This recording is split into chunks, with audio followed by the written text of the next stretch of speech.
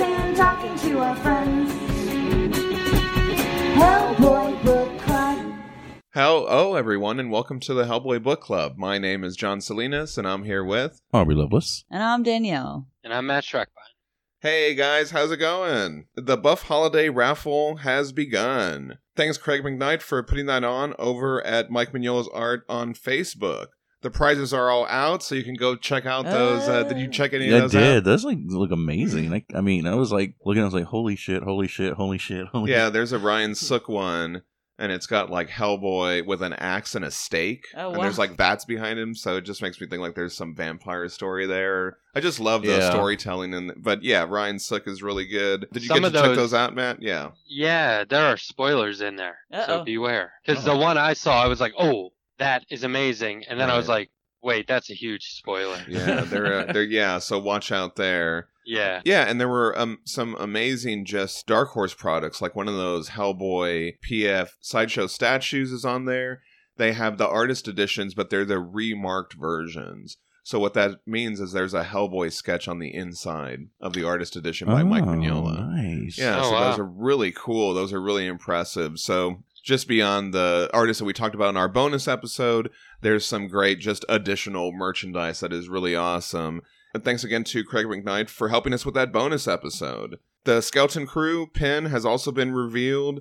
The last I heard, we're recording this on Sunday, there were only 20 left. Oh, wow. So those are going, yeah. That's good news for the raffle. It is. It is. Craig was saying we have already almost surpassed the entire last year's raffle. That's fantastic. Just the opening couple of days. Yeah, I was going to say in like the first day or something. Yeah, really. We got a lot of positive comments about our episode with raffle organizer Craig McKnight. Taylor Dodderman said, I listened to the bonus episode of this year's raffle and it sounds incredible. So many amazing artists contributing.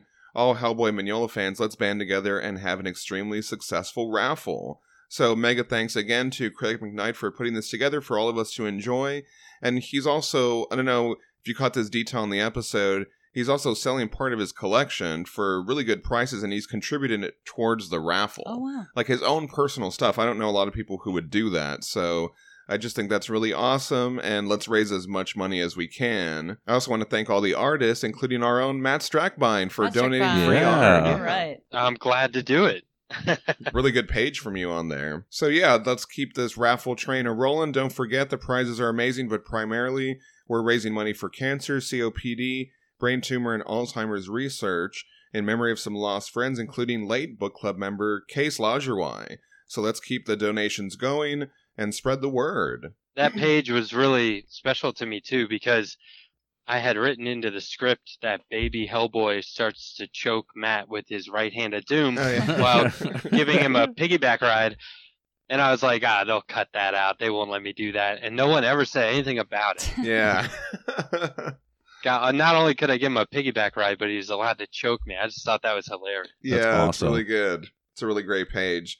And you can check all that out at Mike Mignola's art on Facebook. I just want to say thank you to everybody who wished me happy birthday this last week. It was really touching. So, oh, yeah, that was awesome. Yeah. You got a lot of well wishes on Facebook. Yeah, so thank you, everybody who reached out and said happy birthday. Friendship. Yeah. And if you're feeling generous for the holidays and you're thinking, what can I do for those book club member damn guys? Give us a review for the holidays. If you've already done that, you can share us on social media or tell people how much you love the show. Send in an intro. Do all the things. The show's always free, and it really helps us out so that way other people can discover the show. Plus, we haven't had an intro for a while. Yeah, we haven't had one. Let's get one. That'll be fun. Plus, when you follow us on social media, all you have to do is comment, and you're part of the book club discussion. Tell them all about it, Danielle. We're going to read a story. It's a story about Hellboy or BPRD.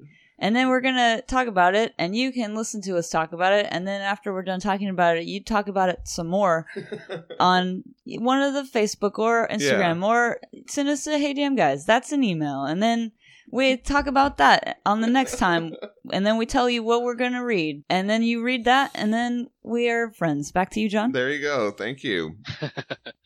Someone had mentioned recently that they listened to the Witchfinder episode first, and they were kind of confused at the beginning. Oh. So yeah, we have our listener feedback section, and I always put a timestamp if you want to go straight to the book club discussion. If this is maybe your first episode, maybe go straight to the book club discussion, listen to it, and then you can submit your feedback and listen to it next time. I'll never not think so on about and so that forth. Mr. Show Yeah, that sketch. Mr. I'll Show never sketch. not think about that. It's every time. He just gets more and more fucking frazzled as time goes Yeah, on. hi. What's going on? I mean, you're doing a show about pet care, but everybody's talking about racism. No, I'm not doing a show about pet care. I'm doing a show about the elderly. The people calling about racism are watching the show that aired when we were taping the pet show, which is airing now. Okay? If they wanted to talk about racism, they should have called 3 weeks ago when our Crime in the Street show aired. Okay?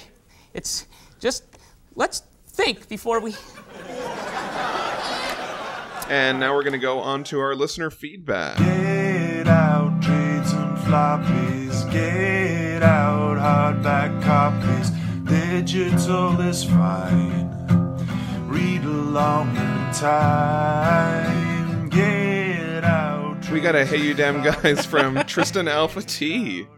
Tristan from Western Australia here, just playing catch up on the podcast. You gotta say it right. You didn't say it right. Tell me how to say it correctly. You gotta say from Australia, mate. I'm not going to do that. Oh, man.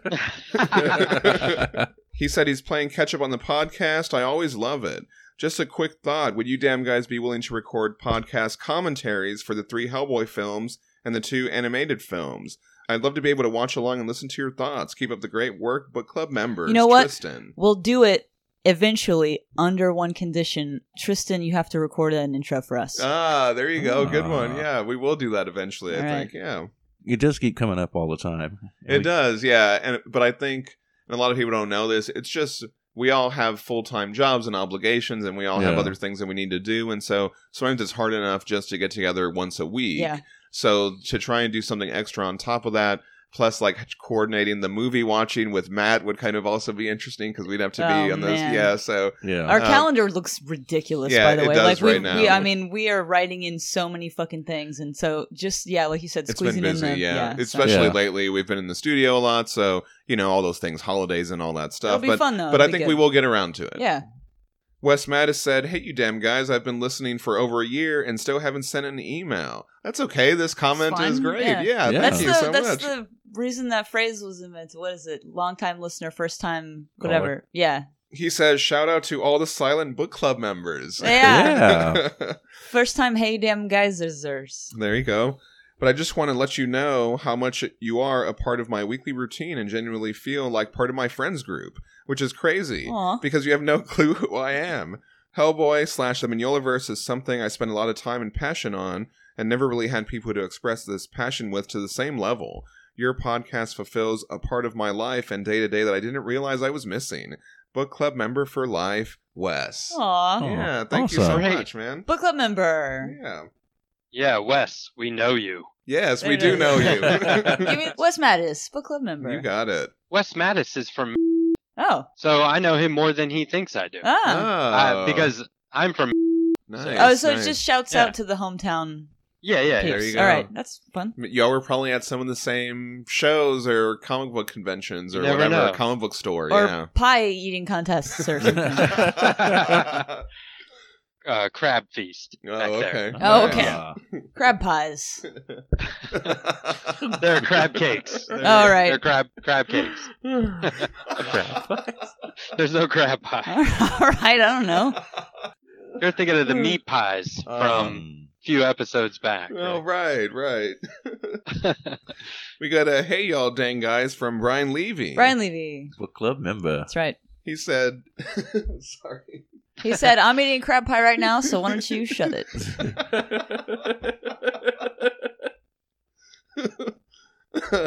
He said, oh man. Just to preface, this email is 100% gush. No theories about young archetypes or haunted partners or anything this week. Aw. I was just thinking about the gigantic Abe exposition dump. It really was. He put in parentheses Abe's position dump Nice. from a few weeks ago. We learned that Abe was the one that got Broom involved with the Cavendishes because of Call's experiences with Elihu Cavendish. There's a simple circular logic to it that's easy to overlook because it fits together so well, but how the fuck did they do that? That's a reveal that took 22 years to build up to, and it's perfect. It makes so much sense.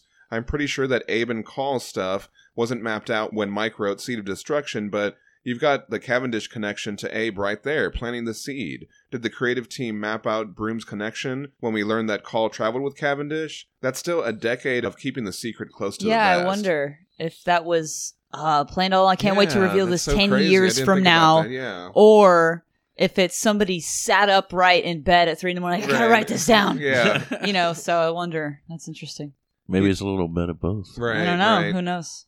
He said, I do a lot of writing. I've been writing for live comedy shows for about 10 years. Oh, fun. Yeah, and he's got a page on Facebook called the Pepperoni Zone. Okay. Yeah, so go check that out.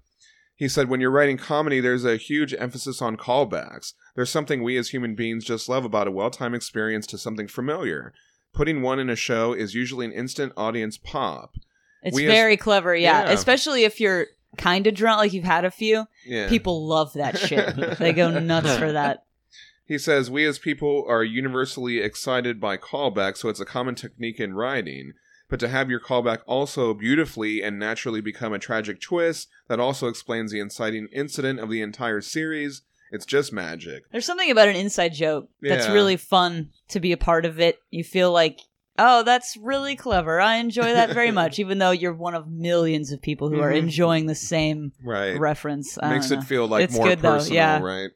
Well, it makes you invested in the story because you have assimilated this information, and now it's, I don't know, I hate to get into the meta aspects of it, but yeah, we do enjoy a callback, don't we? Brian said, there's this added layer of complexity and cohesiveness to this particular twist that I'm just blown away by. If the Broom Call thing was figured out years in advance, it's amazing.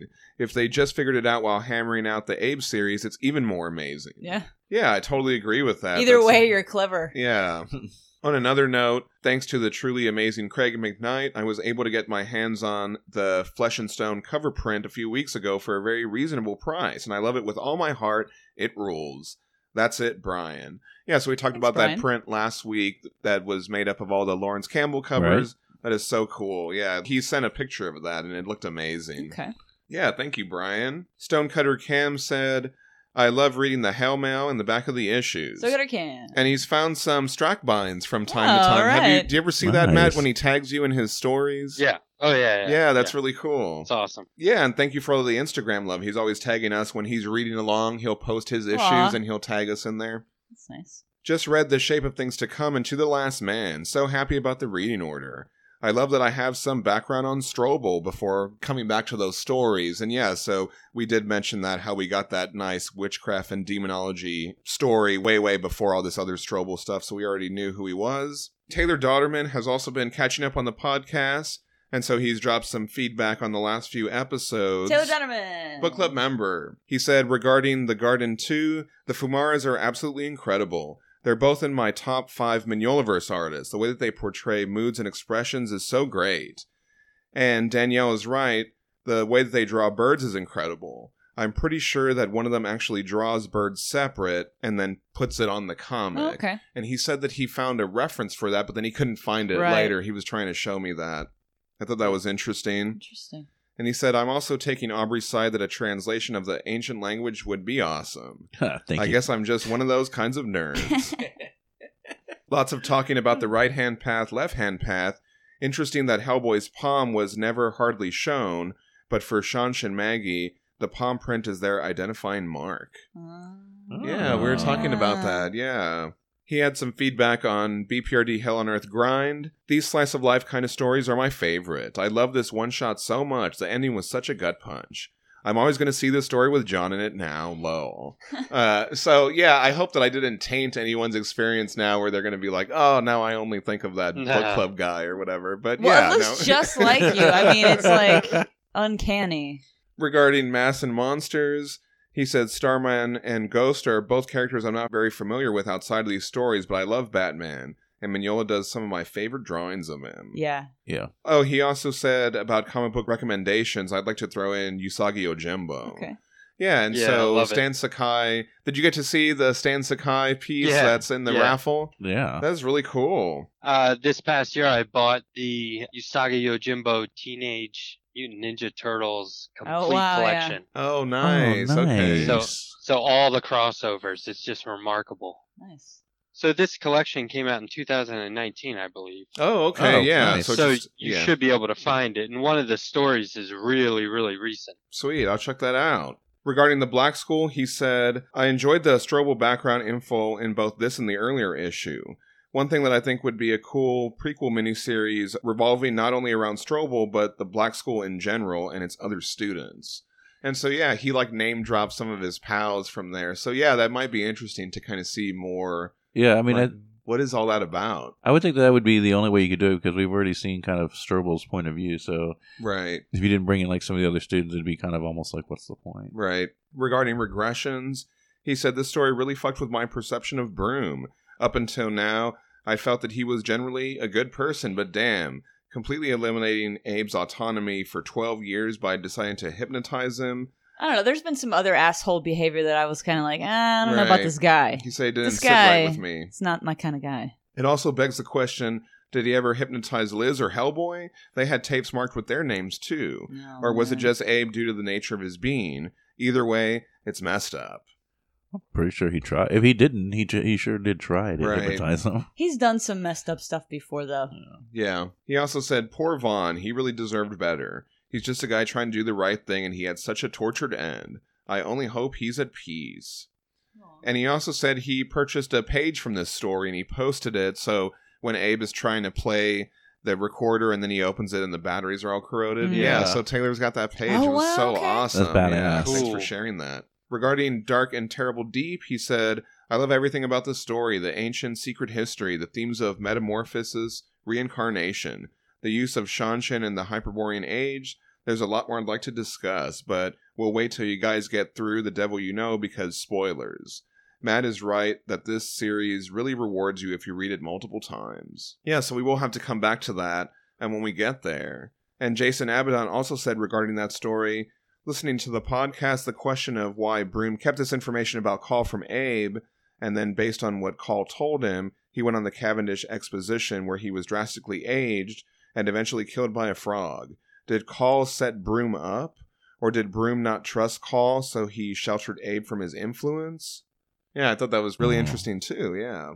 You guys were talking about Strobel calling out Marbus by various names, but I think there's power in true names, and Strobel knows demons are all shapeshifters. Yeah, but I thought that was a good point. 'Cause Yeah, there's historically in a lot of different threads and stories by different storytellers over the ages of knowing the true name of a demon means you have power over it, or some sort of variation of that. So knowing the true name of a creature or demon or of some type is really important.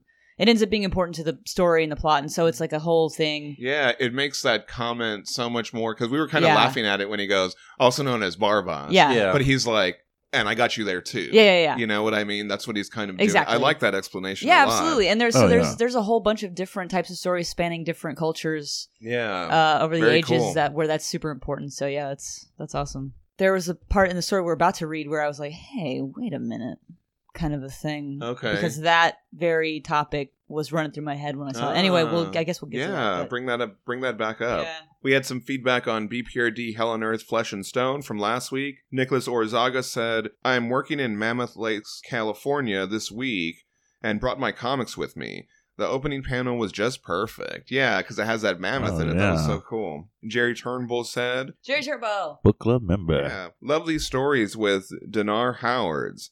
Sometimes I'm glad they didn't explain the link between them, but other times I'm like, tell me now. No. I need to know. It's better when it's a mystery. Yeah.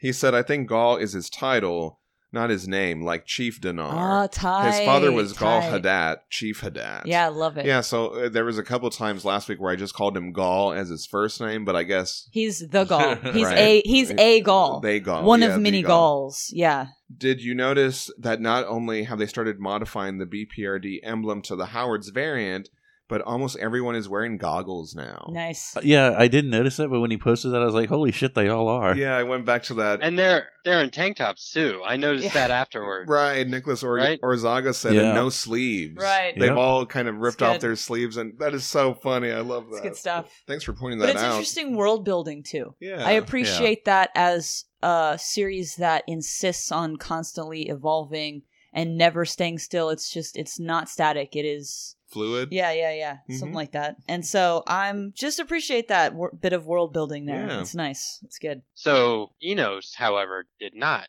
adapt to that. Right. You'll notice. No, and he went and was- sat yeah. with Johan and that was Kate, right? Yeah. Mm-hmm. And he's like, you know what? I'm not much of a follower. I'm And I not a think that's cool. follower. Right. Yeah. But he Because is. we always talk about like, where's he fit? You know? Yeah. Yeah. That strikes me though as like I'm not a follower just to be like you don't have to be a follower, but Right, it's right. like yeah, you're also not great at anything, so maybe you should be a follower. Like you're not exactly. He wears his sunglasses at night, so He does. Well, I mean, he pretty is cool. he is really good at complaining about obvious Yeah. bullshit. I think that last arc was the only time we see his eyes, right? Right. Oh. Is he Oh, like yeah, you're took them right. off every now and then to put on those special goggles where that could help him see further or whatever, heat signatures or whatever it was. Yeah. He has to tell people that he's unique and contrary. He can't just show it with his actions. Yeah. The way that, and that's yet again another, because I think they were trying to show like the comparison between the two characters, you know, and I think that that's another stark comparison between him and Howard's, because like Howard's is just doing what he wants to do and doesn't really give a shit what anyone else thinks about it, and this guy is, I don't give a shit what you think of me, but you're not doing anything very helpful or special, so it's like no one cares what you have to actually say. Just Right. like show it with your fucking actions. Lobster 20,000 said, I demand an Agent Howard's action figure. Who's with me? Do they I'm not good on make board those? for that? or- Yeah. And Sohan Surag said, this guy should have his own series. I would love more Howards. I'm surprised that there isn't one. I've really figured that eventually you'd be like, okay, now it's time for the Ted Howard's Galdinar series. So that's not a thing? That's Maybe disappointing. Maybe it's forthcoming, right? That'd be nice. Yeah. Jason, Although you would know it'd be like a couple of issues would be just nothing but silence, Right. which would be pretty awesome. I'd be down with Yeah. that, honestly. let's get the Fumaras to do some Okay, Howards. I yeah. don't think we've seen Yeah. them to Oh, do man. it. Yeah. Jason Abaddon said, Howards would be the worst at Dungeons and Dragons. Jason Abaddon. He gets in over his head, throws the dice, flips the damn table, and leaves without talking to anyone. And he also said, how can you guys complain about my man Enos? He's the obligatory Hudson character Yeah. in every unit. Say what you want about his attitude. Enos is no coward. He never runs when the monsters come calling. Well, he never loses his mind and panics anyway. Everyone runs from some crazy shit. I don't know. I think that he did panic. Did he not? Mm, When they were running through the No, fucking snow? Nope. Remember, he was like, I won't be able to get to my horse in time. Maybe. And then he runs for it. I thought that was brave. oh, yeah, Okay. you're right. Yeah. And then it had the huff, huff, huff. Yeah. Yeah, he's a badass. He Yeah, was but also about to leave personality one of his aside, team yeah. members in the fucking snow. Well, that's what I was going to Yeah, say. but he broke ranks, though. That guy, you can't break ranks like that. He Sure. did break You're on ranks. your own. Sure. Mhm. I mean, but I think that Jason has a good point when he says that he's the Hudson character. Because Game over, man. I go back and I watch Aliens and I love that character. He's great, you know what I mean? Sure. And there is something about Enos that I do like, you know, when he's blowing up the thing and how annoying all that stuff is. And I don't know if it's just James Herron bringing that personality into it, but I find the character kind of lovable, hateable too. No. You know, he does have that kind of Hudson quality. I think that's the perfect parallel movie-wise, yeah. Well, I find the character kind of annoying, but he's not like. I don't find him despicable. Like he's not like Devin. I was disappointed that they didn't give me a chance to like him because his character arc wasn't anything. It was just a flat line of I'm an annoying jackass the whole fucking time. And the book didn't end with him gaining any humility or learning any lessons about hubris or anything. It was just like, well, Ted Howard saved my life, but I don't like him, so whatever. Like, cool, man. I guess you suck. Well, I don't think he said like he didn't like Howard. He said like he's your leader. And he's like, Right. why aren't you with him? He goes, well, I'm not much of a follower. So he's if sulking, you, basically. yeah. Cool. Regarding the Black Flame at Marsden's memorial, Jason Abaddon said, was this a love thing? BPRD almost never delves into romantic lives of characters, but this seems more than an employer or casual friendship kind of thing.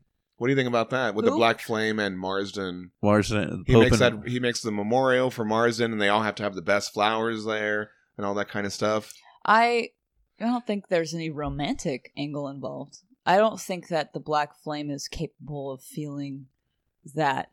Why would he have them make that memorial for Marsden then? And then bring I think all that flowers. was his last connection to humanity. Yeah. I think. And the flower thing, I don't think he demanded people do that. I got the impression that people were doing that to like kiss up. Curry favor, okay. yeah.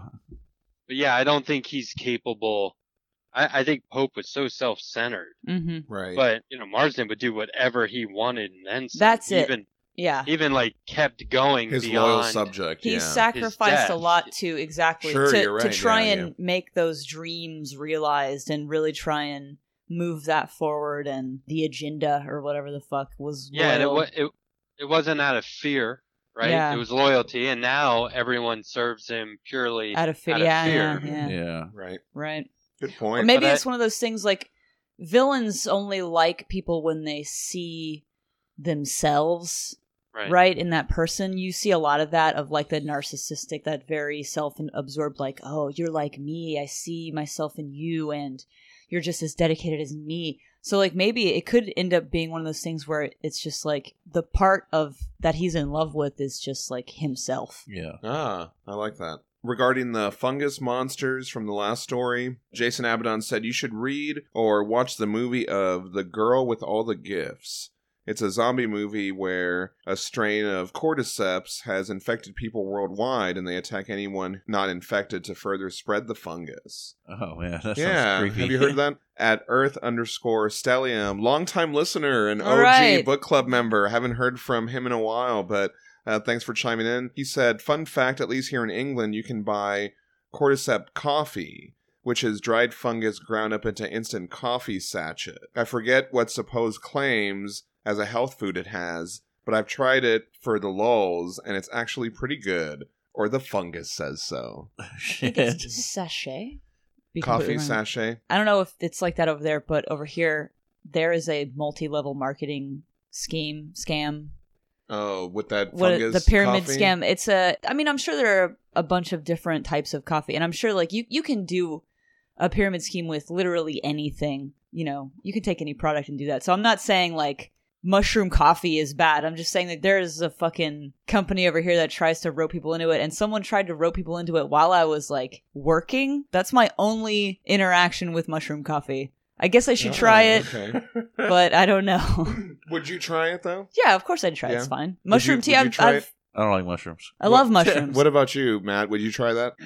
Yeah, we have the hot chocolate now. Nice. Oh, okay. I've had mushroom tea. Is it the same thing as mushroom coffee? I don't know. What's the difference? Is it just the way it's prepared? I have no idea. Yeah, thanks for sharing that. Ross Radke said, Enos is that friend everyone tolerates because he's so unapologetically obnoxious. He says whatever's on his mind at any given moment. Why would you tolerate without worrying someone about what they might think? Obnoxious, though. He's also probably viewed by his team as something of a good look charm, considering he's been through some of the craziest stuff and survived. He might be annoying, but he's earned the right to vent because it's his way of coping with the things he's seen. He's the guy telling inappropriate jokes at a funeral to avoid having to deal with his own emotions or the feelings of others. It's maybe not the most healthy approach. A lot of the time, you need someone like that to relieve the pressure of continual trauma. You need better friends. That sucks. I would say something. I'd be like, dude, no, get out of here. If you can't stop yourself from saying shit like that, go to a different room. That's ridiculous. Get a therapist. And Wes Mattis said, I love Howard's Galdenar. What a great character. And I love the way Heron draws him with the little lights in his eyes. Yeah, and I didn't really notice that. I went back and looked, but he's always got like this little twinkle. It's good. Yeah, like his eye will be mostly black except for like these little dots. Looks really awesome. Yeah, I love that. All right, and now we're going to go on to our book club episode for the week. This week we're reading BPRD Hell on Earth Exorcism. This is a 2-issue miniseries published from June to July 2012 as BPRD Exorcism 1 and 2. Written by Mignola and Cameron Stewart. We last saw Cameron Stewart way back in episode 14 in our BPRD The Soul of Venice and Others discussion. Cameron illustrated Another Day at the Office, a story where Abe and Johan investigate zombies. In the end, Abe shoots the guy wearing bones and controlling the zombies with a tranquilizer dart, and he falls down. Do you remember that one? Barely. Yeah. I mean, it's kind of weird to think that was this episode. 71, 2? I think this will be 68. Okay, this is episode 68. Damn. Yeah. Since then, Cameron Stewart went on to win numerous awards, including an Eisner for his short story Sin Tutulo, and has worked with the Big Two and collaborated with many writers, including Grant Morrison and Ed Brubaker.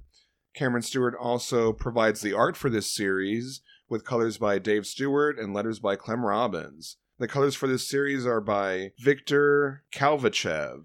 Known mostly for his graphic novels Pharaoh and Blue Estate, Kalvachev has worked on comic book titles such as Batman Beyond, Men of War, and DMZ. Yeah, these are very interesting covers. Yeah, I really like them. We don't really get a lot of too much realism like the way that this cover Yeah. looks I was like. gonna say it's interesting. It's like such an incredible the painting quality of it, and then there's a Mignola flame. Yeah. It's really interesting. I like that a lot. That's Yeah. cool. Yeah, nice detail. So I always thought of Cameron Stewart as an artist who's writing. Yeah. Okay. And so in those cases, I feel like artists will be like, okay, so if I'm an artist and somebody wrote a script for me and I was like, hey man, you've got 11 panels on this page.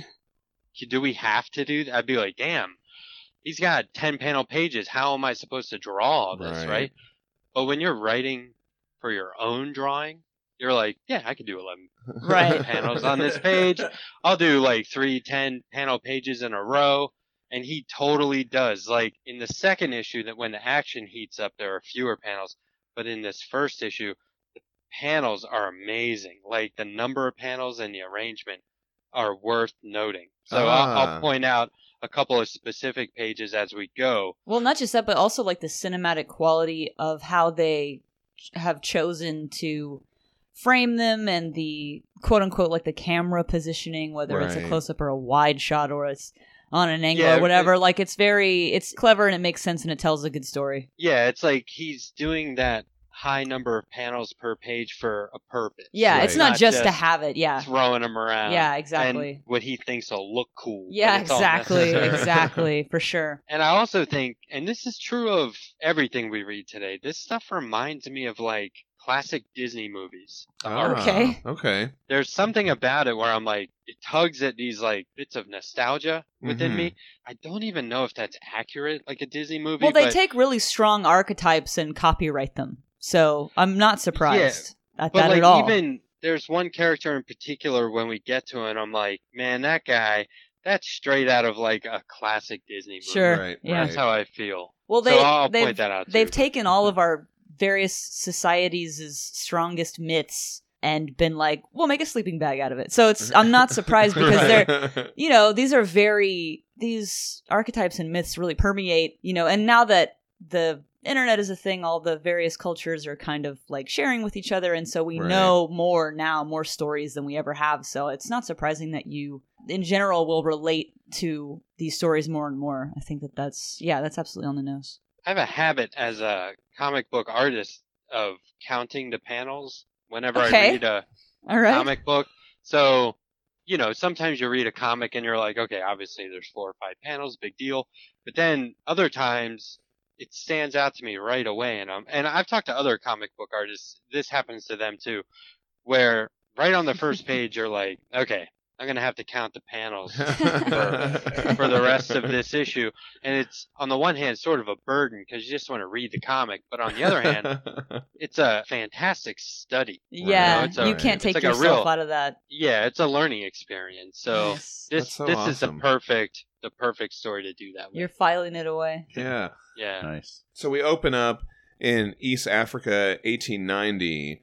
And so this is probably British East Africa. This was an area in the African Great Lakes that was controlled by Britain in the late 19th century. It grew out of British commercial interests in the area in the 1880s and remained a protectorate until 1920 when it became the colony of Kenya, and then it would go on to become Kenya. I like that Cameron Stewart's not afraid of shadows, and you're going to need someone like that for these Of course, books. Yeah. We're in this estate, and we see this men and a priest, and they're standing around this woman in a chair. And we learn that she's unwell. The priest says, "Great evil resides inside her. We must act swiftly. Some of the men have their doubts." I don't know exactly what this one guy is saying. I don't know precisely what he's talking about, but I know that it's probably racist. Oh, in some okay, way. Right, yes. Like, we don't have time to unpack all of that. So the priest is African. I didn't mention Right. that, yeah. I went on a casting spree. I don't know why while I was reading this. I guess the art is so good that it's easily castable because they're very expressive and stuff. So I was thinking of casting young. Yes, I know. So I was thinking of casting the young Otobenga as David Oyelowo. I hope I'm pronouncing his name correctly. And so I went on a huge IMDb hunt for various actors who I thought would be amazing and what they've been in and what are their acting chops and all this stuff. And who is severe enough to carry off these scenes. Right, and this guy really has some, pathos behind his acting, so I thought he would. And so for older Otobenga, I thought, of course, Louis Gossett Jr. Oh, nice. would be an amazing older... Because, he's in Watchmen, and he does a really good job of... I think that Louis Gossett Jr. has the chops to be older Otobenga, so obviously we've seen him in a bunch of stuff. He's great, and so... sorry, I don't know why I went on a big casting spree. I'll be okay. momentarily interrupting now and again to tell you who's playing who. Yeah. I know I don't do that very often. So... Yeah, this woman, Edwina, her eyes roll back. And I like this, you can almost sense the animals sense it beforehand. Oh, yeah. We cut to these impalas outside. They kind of That's look great. before all this action takes place. They go, what the fuck? And she starts doing all this creepy stuff, right? The priest, Otobenga, he says, evil is showing itself. He starts saying this prayer. It's like the typical exorcist scene. He raises his cross from around his neck, and he calls the impure spirit by all the names of God. And so these names that he's saying at the bottom, we've talked about this before. There are a lot of Hebrew and Jewish names for God, right? We've seen these in a lot of the other Mignolaverse stories. And I love this action by Cameron Stewart. He does such a great job. It almost looks like it has a very kind of animated quality. Oh, yeah. I guess that is that for Disney sure, yeah. kind of feel that Matt was talking about. We cut to Indiana now, and we see a similar scene taking place. A priest here is performing an exorcism on a little boy, and a BPRD agent watches. There's a Buzz Lightyear over here. Oh, yeah, I did notice that.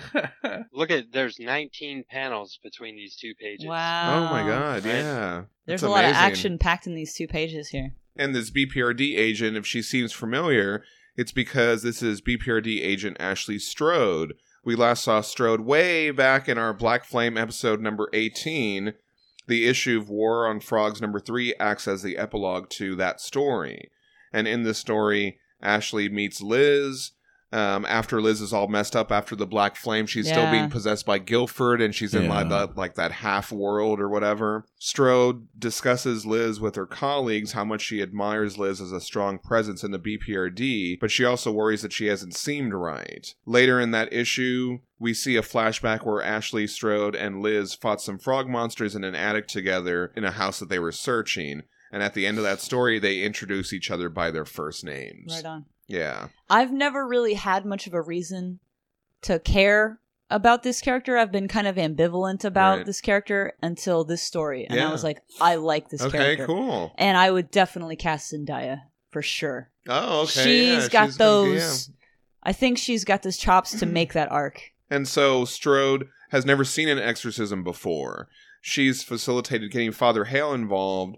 But, this kind of reminds me of old Hellboy missions. Yeah, he would go get the father, great. and the father would do stuff, and he would just kind of help. Classic shit. These types of things are still happening, even while the Hell on Earth stuff is going on. I like that they're still bothering with it. Right. I like that they're not just, you know what? We've got a lot of shit going on. Right. Why don't you just save your little paltry exorcism here? We've got actual fucking monsters. Sure. No, this guy's out there okay, I'll come help your farm boy. Sure. Kid. And so this kid getting exercise, he sits up and he's all evil, right? The child is indeed ours, Franklin Nash. We shall keep him. Damn. Until the ransom is paid, he tells the father. And the priest, he's starts asking for the holy water, and he starts praying. And he calls for Ashley Strode to get it, and she kind of hesitates, right? She's like, well, I mean, shouldn't you? And he just kind of looks at her. Here's where, and he snatches it away from her. That's a little, she's like, look, I don't have any experience doing this. I don't know how to do this or what to do. Shouldn't you Aren't you the fucking expert at exorcism? Shouldn't you be the one to do this? Like, shouldn't you have gone over this before they walked into the like house? she has no training in this field. This seems like something that would need someone who's experienced, right? Like, she's never performed an exorcism. What the fuck does he expect her to do? I thought that was rude of him. Yeah, maybe he didn't preface her enough on what to do, right? Go ahead, Matt. She is from the Bureau of he was Paranormal expecting Research and Defense. Yeah. So Okay. it's like, what do you do? Right. You know, you have a gun, cool. No, yeah, you know what? You have a point. She should be more familiar with this, is what you're saying. But also, like, so I was raised Catholic, and there's no shortage of salty Catholic priests, right? To put it lightly, but sure. But also traditionally, and this is my only experience with this is in books and pop culture and cinema and stuff. But Right. exorcist, a Catholic priest who's an exorcist, he is going to be rough around the edges, Okay. and not just from having dealt with demons and seen the worst of the worst, but also because they're traditionally very unconventional priests. They're usually You're talking about in pop culture. You're talking about in stories. The priests are generally. It's always the priest who's like, "Hey, man, you're not doing so great as a priest." Yeah. But the demon talked to you, so maybe you should be an exorcist or Right. something like that, right? It's always like, okay, well, so you do have a purpose, but you're seemingly the worst priest around. But that'll make the best exorcist. Or just unconventional. Like you said earlier, they've seen some shit, so they don't have time for your pleasantries. Okay, right on. So maybe he's a little shell-shocked. Sure, okay. Because I was like, man, this guy is a jerk. Yeah. The whole time he's on screen or on the page. And then, I was like, but of course, I mean, he's an exorcist. But I also... He's not going to be a caring person. I also like that thread you started of, hey, she's in the BPRD. She should know a little bit about this. Yeah. She should be a little bit more... Yeah. Why'd they send you? And then later, and that makes sense too, because later, we'll get there, but what you're saying makes sense in more ways than one, and I guess we'll get to that, because I just thought of something from later on, but yeah, so anyway, sorry, John. That's okay. But I do love this panel where he's like, give it to me. Yeah. Like, Cameron Stewart does a good job of giving him that attitude. And so he throws the holy water on the kid, he starts praying, and then the kid's like, it burns. Enough. And then this demon pops out. Really amazing version of this Mignola demon from Cameron Stewart. The colors really sell it too. Such a dynamic page. Well, I guess it's in the sketchbook later. It talks about he came up with the design and then Mignola tweaked it. Oh, yeah. And you see all the notes, and it's just like, I'm sitting there looking at this after reading those notes. I'm like, I can definitely see where he incorporated what okay. That is so cool. Thanks for pointing that out, Aubrey. For the preacher, and this is just as an excuse to get him in there, because I love this actor so much, Ed Begley Jr. Okay. Love him. I just love him so much. Sure. I love him in everything he's in. Well, he could do that little attitude, too. I know, he's so great. Yeah. Isn't he? I just want any excuse to see him in anything, so. And so the demon sees Ashley Strode and addresses her. Ashley Strode, you are to receive my message. And she's like, she straight up asks the demon what is your their name. Demon? Now, wait a minute. That's, first of all, a huge, Right. We've learned in all these stories. If you're a demon, we know this. Would you be like, excuse you? What the fuck did you just say to me? But he gives it to her.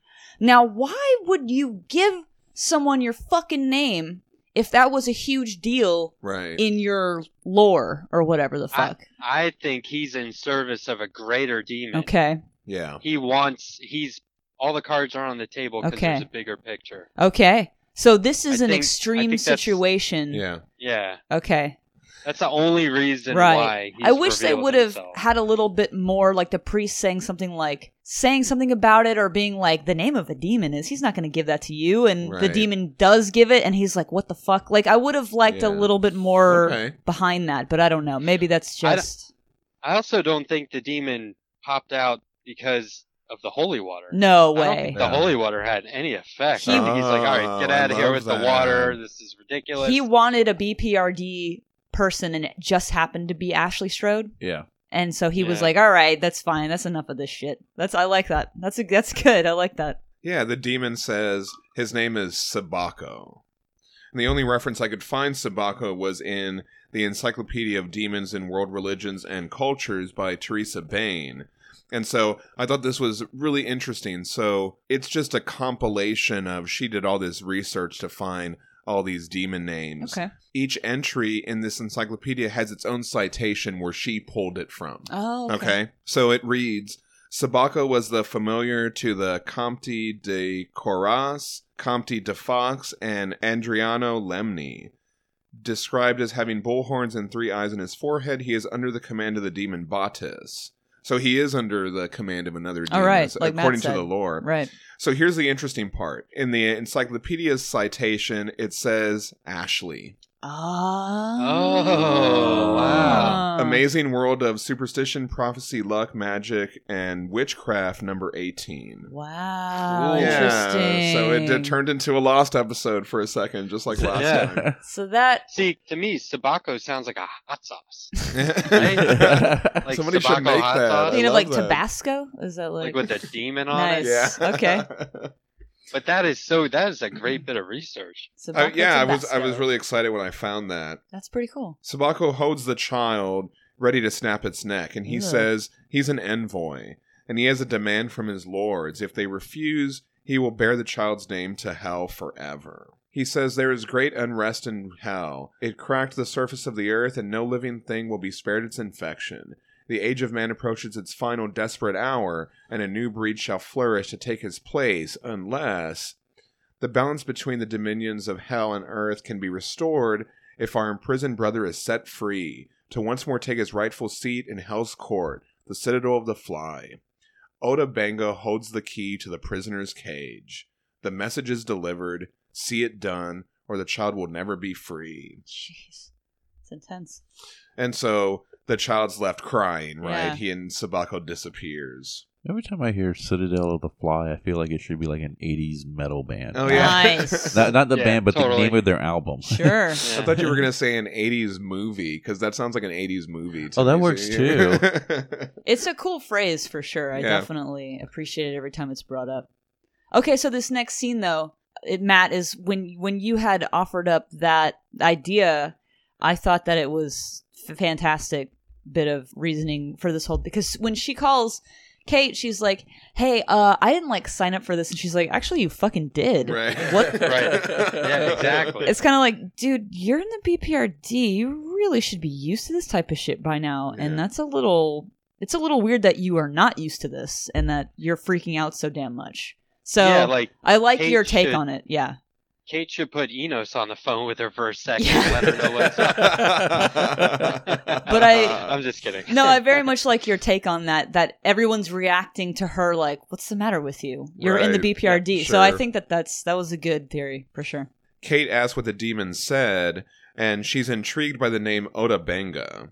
She knows he was a consultant back in the 40s. And I do want to mention Cameron Stewart's depiction of the UN guy. Okay, is that so guy. good. That's the Disney guy I was I- talking about. I have Like cast- classic You're Disney. right. I have cast this person as Eugene Levy, obviously. Oh, wow. Oh, that's awesome. pretty good. That goes along with the Disney theme, too. And my Kate Corrigan, I've finally managed to find an actor with enough chops. An actor that is good enough. Naomi Watts. Oh, Naomi Oh, Watts. okay. is great. Look at this. I love Not bad. Naomi Watts. You've got a picture here of her. She's got the Kate haircut. She got the Kate haircut. Yeah. But it's not just about the way that she looks. Naomi Watts is a fantastic I love actress. her, She yeah, can really she's carry great. off Kate really well with a lot of gravitas. I love that. But yeah, pic. the hair. I mean, you need When to you have were- the haircut when too, you were though. building up to it, I was like, oh, I don't know if this is gonna be good. But Hey, yeah, come on. Hey, that was great. It's good casting. Come on. Do you not like my casting choices so far? No, they've been great. Come on. How could I argue with Kurt Russell for what was that guy's Okay. name? Morgan. Yeah. Yeah. Oh, yeah. That's from great. Witchfinder. Yeah, No, that was great. good casting. But we did meet Oda Benga before in BPRD 1947. He was a friend of Trevor Broom's uncle, and also to Broom, assisting him with helping Simon Anders after he was bitten all over by the Brazina sisters. Oda Benga used the rosary-type mala beads to go into the spiritual realm, where he was young, just like in this comic, and he fought off the sisters with a flaming sword and locked them away within Anders until the events of BPRD Vampire. Did y'all remember that? When the name popped up, I was just like, okay, that name sounds familiar. But then, like, when we turned the panel and we see Oda Benga, I was just like, it all came flooding back, and I'm like, oh shit. Right, cool. I love that. So when Strode is saying that she doesn't think she can do the mission, Kate's like, that's not what Liz Sherman said about you. I'm reading your file right now. Agent Sherman wrote a very positive report, said you were tough and passionate, sure to have a bright future in the Bureau. Liz really said that? Ashley Strode says. Yes, she did, Kate says, but yeah, I can find someone else. Come on back to the base. And then she's like, okay, I'll do it. Jeez. Right. And Kate's like, terrific, I'll be in touch. That is so manipulative. And so we see Strode. I love this panel where she's like turning the phone off. She's like, you know, Yeah, you can tell she's she's so happy excited. about that. Yeah. And the UN guy's like, she sounds a little green, but if Agent Sherman approves, frankly, I doubt Liz even remembers Ashley's name. Damn. Kate says. Harsh. I mean, fair. She would not, but true. The only thing in this file about Liz Sherman is how Agent Strode idolizes her. But she's a good kid. She can handle this. I don't know how I feel about this. Oh, This is- I feel like it's great because Kate just knows how to play her people like a violin. I don't know though. Like, is that what we want out of Kate? Well, I mean, she didn't do it maliciously. Still, I mean, she did it in a way to kind of stroke her ego, to kind of be like, look, you can handle this. Like, Liz thinks you can handle it. Really? Liz thinks I See, can handle it? but I don't know. Yeah. If something that means so much to a person, and then if she ever were to find out, that would totally Sure. A, break her trust in Kate forever, and that's not what you want in a leader. And then B, how horrible would you feel knowing that it's like, okay, Liz doesn't actually even know who I am, yet I thought this whole time that she thought I was cool. Like that. Well, I mean... As but- someone with a very fragile fucking disposition, I would be crushed. Well, I mean, maybe if she found out, like, immediately afterwards that Liz didn't know. Right. But I would think that because, you know, what she goes through and through this issue and then, like, Sure. the next That's a storyline. good And Liz, point. it becomes true, We'll you're come back to saying. that point, Okay, yeah. interesting. Yeah. Because, like, Interesting take. Kate believes in Ashley to live up to the potential to be somebody The that Liz power would notice. was within Sure. you the whole There all you go, along. there you Yeah. go. It wasn't the talisman that we gave you. It Right, was right. okay. It was All you right, all sure. along. You know, all right. You're saying the ends justifies the means of a little white lie Yeah. kind of a deal. All right. Yeah. Well, okay, we'll see. And Strode, she sees Father Hale coming out of the house and she tries to talk to him about the kid, but he's all pissed off, right? And I just can't help myself from hearing his voice. You know what I mean? Yeah. Do you have any idea what you did in there? He asked. You never engage a demon in conversation. We're here to exorcise evil, not look evil in the eye and ask questions. You tainted the ritual. And now the demon has coiled itself more tightly around the boy's soul. If we lose that child, it's on your head, he tells her. Ed Begley Jr., harsh. He just pulls out of the driveway.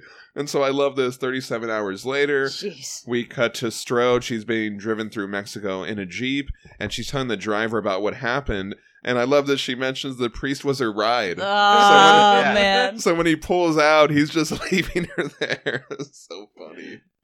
Man, this was a great transition. And he was my ride. Yeah. Some priest, she says. Strode goes up to this house, and she's greeted by a woman. She says she's BPRD looking for Ota Benga, and inside we see the old guy. Strode says she came to him because he's an expert in demonology, and his name came up with Sabako. Benga says he doesn't recognize the name, and Strode sees this picture from 1948 with Ota Benga and the professor. How old is this picture? How old are you? She asks. 154, he says. Yeah, there are a lot of panels on this page. I'm just noticing it now. Right. Strode tells Benga about the prisoner and Sabako's threat. He says that demons aren't truthful. There must be another reason for his demand. Benga says demons don't negotiate with humans, so this one must have been a minion, and maybe he's trying to fulfill service to a master so he can move up in rank. Benga mentions Andros, a Marquis of Hell with 30 legions at his command. Thanks for that bit of research, Ota Benga. Andros is also described as having the body of an angel and the head of an owl or raven. Benga says he is long acquainted with this demon. The prison is this aged body you see before me, he says. Andros is inside me. And so I love this storytelling here. We kind of cut back, and so we reveal that what happened in the flashback in East Africa 1890 was Ota Benga as a young man. And so I totally didn't even make that connection on this read through, and I was like, oh yeah, that's pretty cool. Yeah, I honestly didn't realize it was Ota Benga until later. Right. When we were first watching that flashback, he was holding up his cross and she was flying in the sky. And so here we pick up right there. The possessed woman is flying all around. And he told the demon, you shall not have her. but neither shall I permit you to return to hell. I draw you forth to contain your evil and protect this innocent from its corruption. I cast myself a prison, forged from blood and bone, sealed by God's will. Now, Spirit, I draw thee to me. In heaven's name, I bind thee to me. And so we see all the evil coming out of the woman and going into It's Otobenga. taking a big hit for this woman. I mean, did he not just taint the ritual, to quote the Father Hale? Oh, right. Yeah, by negotiating with the demon. Right. So sometimes you just, do what works. Right. And that holy water was not working. No. He spent the rest of that ceremony on his ass, literally, watching things unfold, and he was just bent out of shape because of that. Yeah, you're right. It wasn't textbook. And we see here, I love the color shift too, when the, like Otobenga holds his eyes and his eyes are all white. Right. And then he closes them and then like it snaps out of it. Right. That's the moment that he like tones. captured that demon. Yeah. Right. And so the woman is fine and she's like, oh, it was horrid. It was so horrid. Is it gone? Please tell me it's gone. And he says, yes, child, it's gone. Everything is fine. Yeah. He's got that look on his face, right? Yeah. So here I'm thinking, oh, wow, that is like the ultimate sacrifice. I can't believe he would take such a big hit for this woman and risk. That's a huge risk. Like what? A demon of hell? And then later we get a little more intimation as to his like motives perhaps, and it's a little more of a gray area. So yeah, no, it's the very next scene. We see Strode, she's pushing Otobenga in his wheelchair through this marketplace. Yeah, there's like chickens running around and stuff. And he tells her that he was young, rash, and arrogant at the time, and he wanted to punish Hell's army by capturing one of its generals. For many years, the demon's presence gave him strength and resistance beyond a normal man. Right, so he says he hopes to gain something by enslaving that power. Right, so that was kind of a little bit more of a gray area. Check out that motorcycle. Oh, yeah. Cameron Stewart draws the coolest motorcycles. Oh, okay. Because, he does, or did Batgirl. Right. Oh, yeah. On a bike. So this is someone who enjoys drawing motorcycles rather than someone who's like, God, I have to draw a fucking motorcycle. Because there's no reason for that motorcycle to be there. I'm just going to put one in there. Sure. Right. Otobenga says he can always feel it. It whispers unspeakable things to him. As long as it lives within him, his body cannot die. Sucks. He says, we must destroy it. And Strode's like, we? He says, is this not your purpose? And she's like, I don't really know. But he's like, even he's saying, like, isn't that why you're here? To destroy this thing? So we see why they're in the marketplace. They're picking out a goat. And so he finds when he's like, yes, good, seems healthy. You'll do nicely, won't you? I absolutely hate that. Oh, yeah. I hate it. Oh, yeah, me too. I like that he's still in his pajamas, though. That is good. Yeah. That is good. He tells Strode that she's stronger than she gives herself credit. We will unlock this cage together.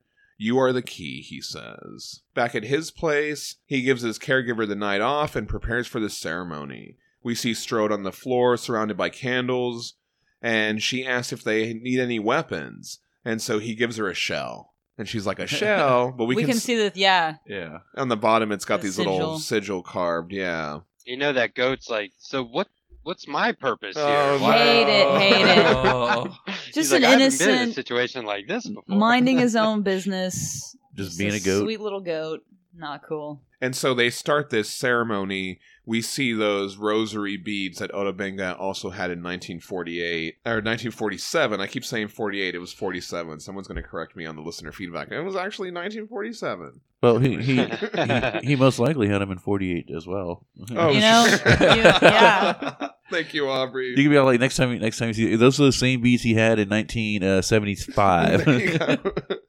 We see Strode appear in this other realm, just like we saw in BPRD 1947. She's in the hood, and she sees Benga. He's the younger version of himself, too.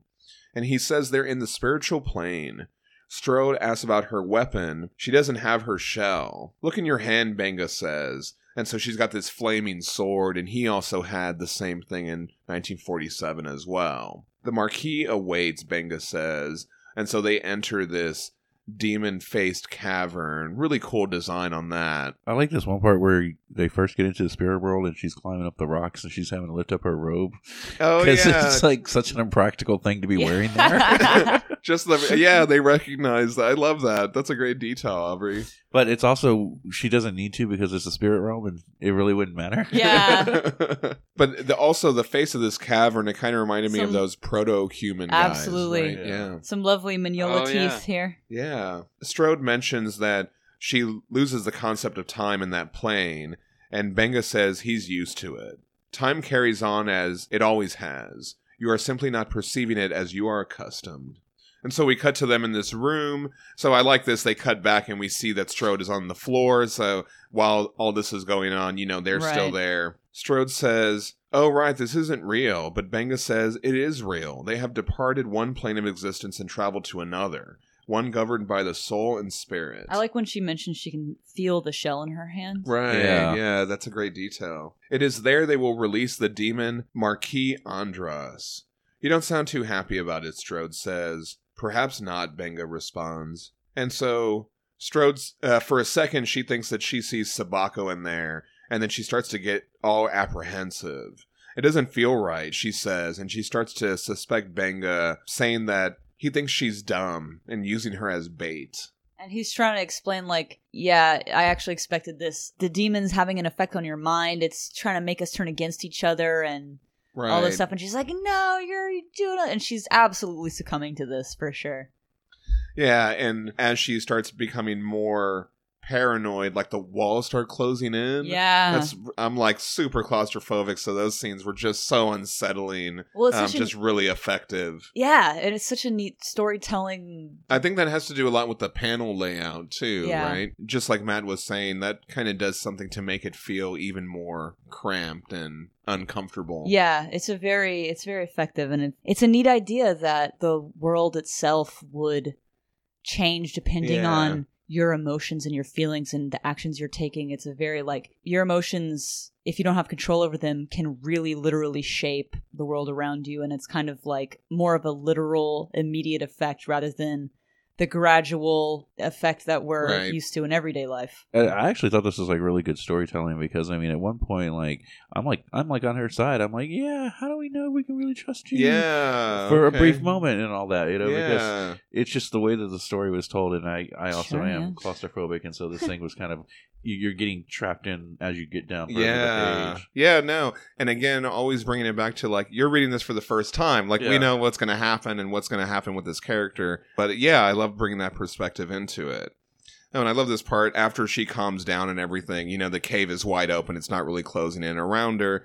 And Oda Benga says, "It is not my purpose to harm you, and I do not think you are dumb." I also like how Dave Stewart handles the color of the flaming swords. He's not overselling it. Right, yeah. Right? Yeah. Exactly. It's like a pale yellow light source. Yeah, right. It's nice. So they arrive on this wall of flame. Benga says they can just walk through it, but once they do, the magical seal will be broken. They must push the demon towards the waiting vessel. The demon will likely fight, and if it kills them, it'll destroy their souls. Okay, high stakes.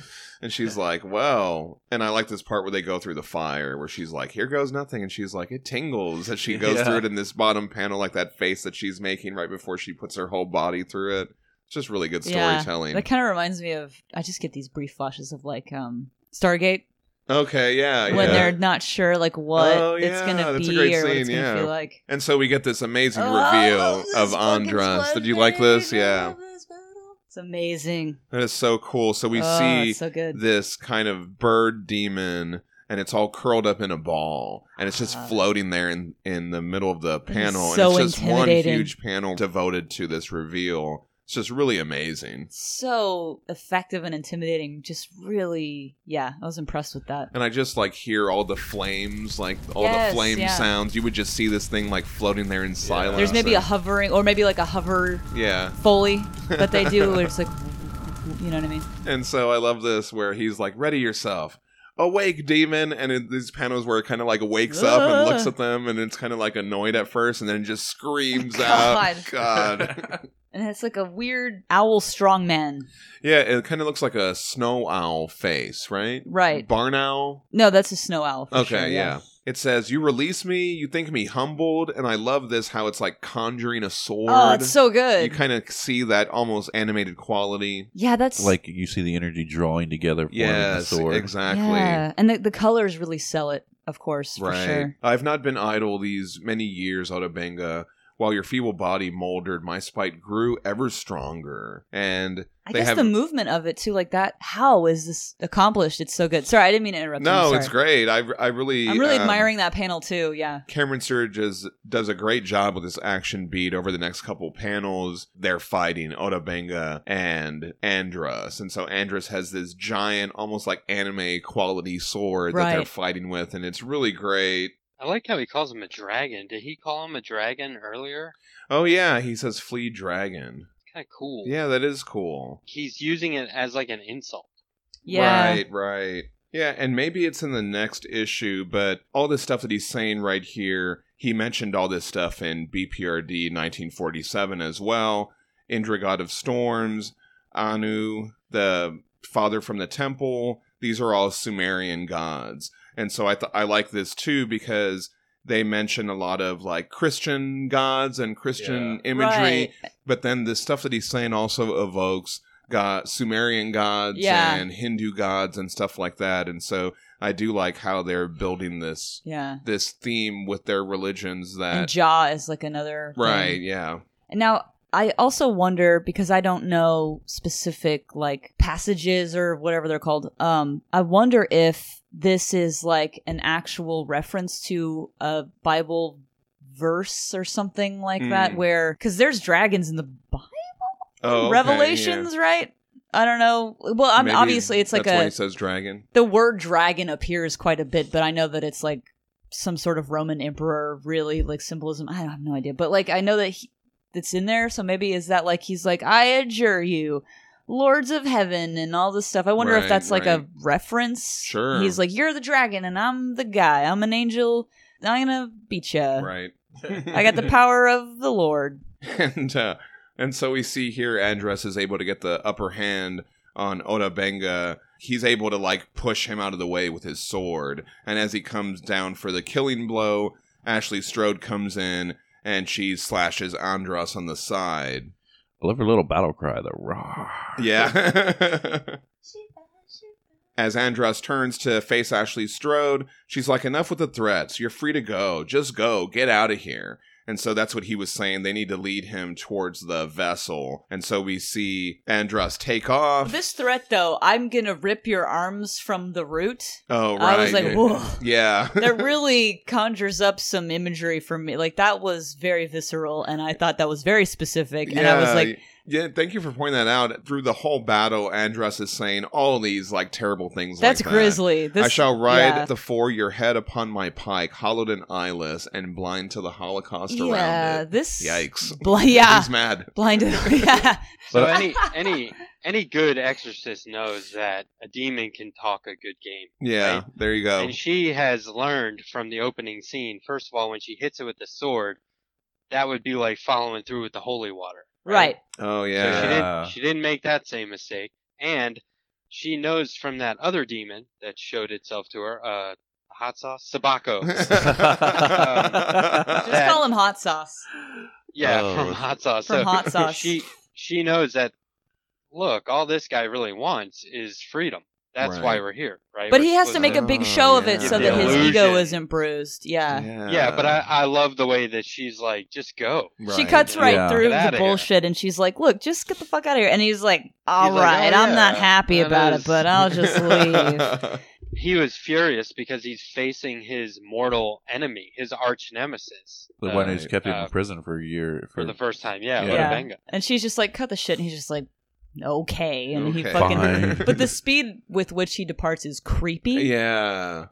And I like that little creepy detail. But it is cool that Father Hale said, don't ask questions, don't try and talk to it or whatever. That was so logical, what she said. Yeah. She's like, you're free to go, just get out of here. And he's like, oh, this human's making sense. And then it takes off. Well, it's more like, oh, a human that's not going to play the game has cut through the bullshit, and it's kind of like he's momentarily annoyed by that, but then he's also like, I guess I don't have to do this anymore, so okay. I was going to say, I really enjoyed this development in her character where she's just like, just get the fuck It's good. out. Right, right. And so we see Strode. She wakes up. She's in the room surrounded by the candles with Ota Benga and the goat there. And she hears his evil voice. Should I turn tail, humiliated, and allow you to remain unpunished?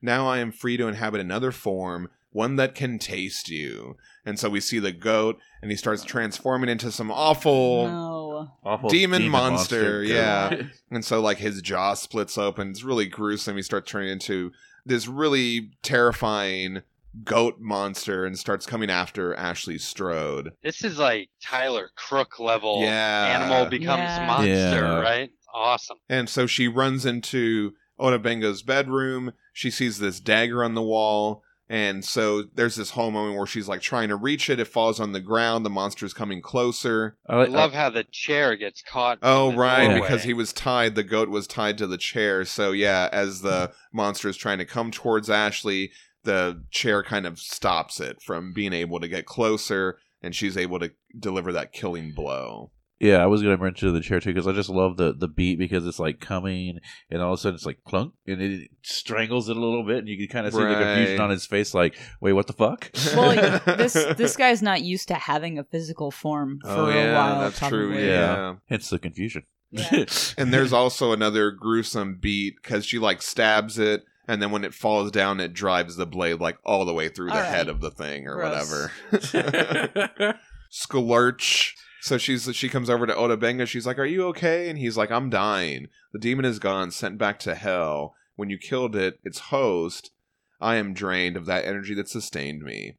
And she's like, "No, the BPRD can fix this. We need you." He's like, "I'm fucking tired, lady. Like, just I should have lain to rest a long time ago. Leave me and carry on." She says, "I can't. I don't know what to do." And he says, "Yes, you do." And he hands her those rosary beads. Yeah. With the various like charms and stuff. Yeah. You know, he dies in this last panel. But very resourceful the way Ashley runs into like a random room, sees a weapon. It's the perfect weapon. Oh, yeah. And then she kills it. This is what I always think. Like, remember when Liz went back into the hospital with the cops? Yeah. In, what was that, Lake of Fire?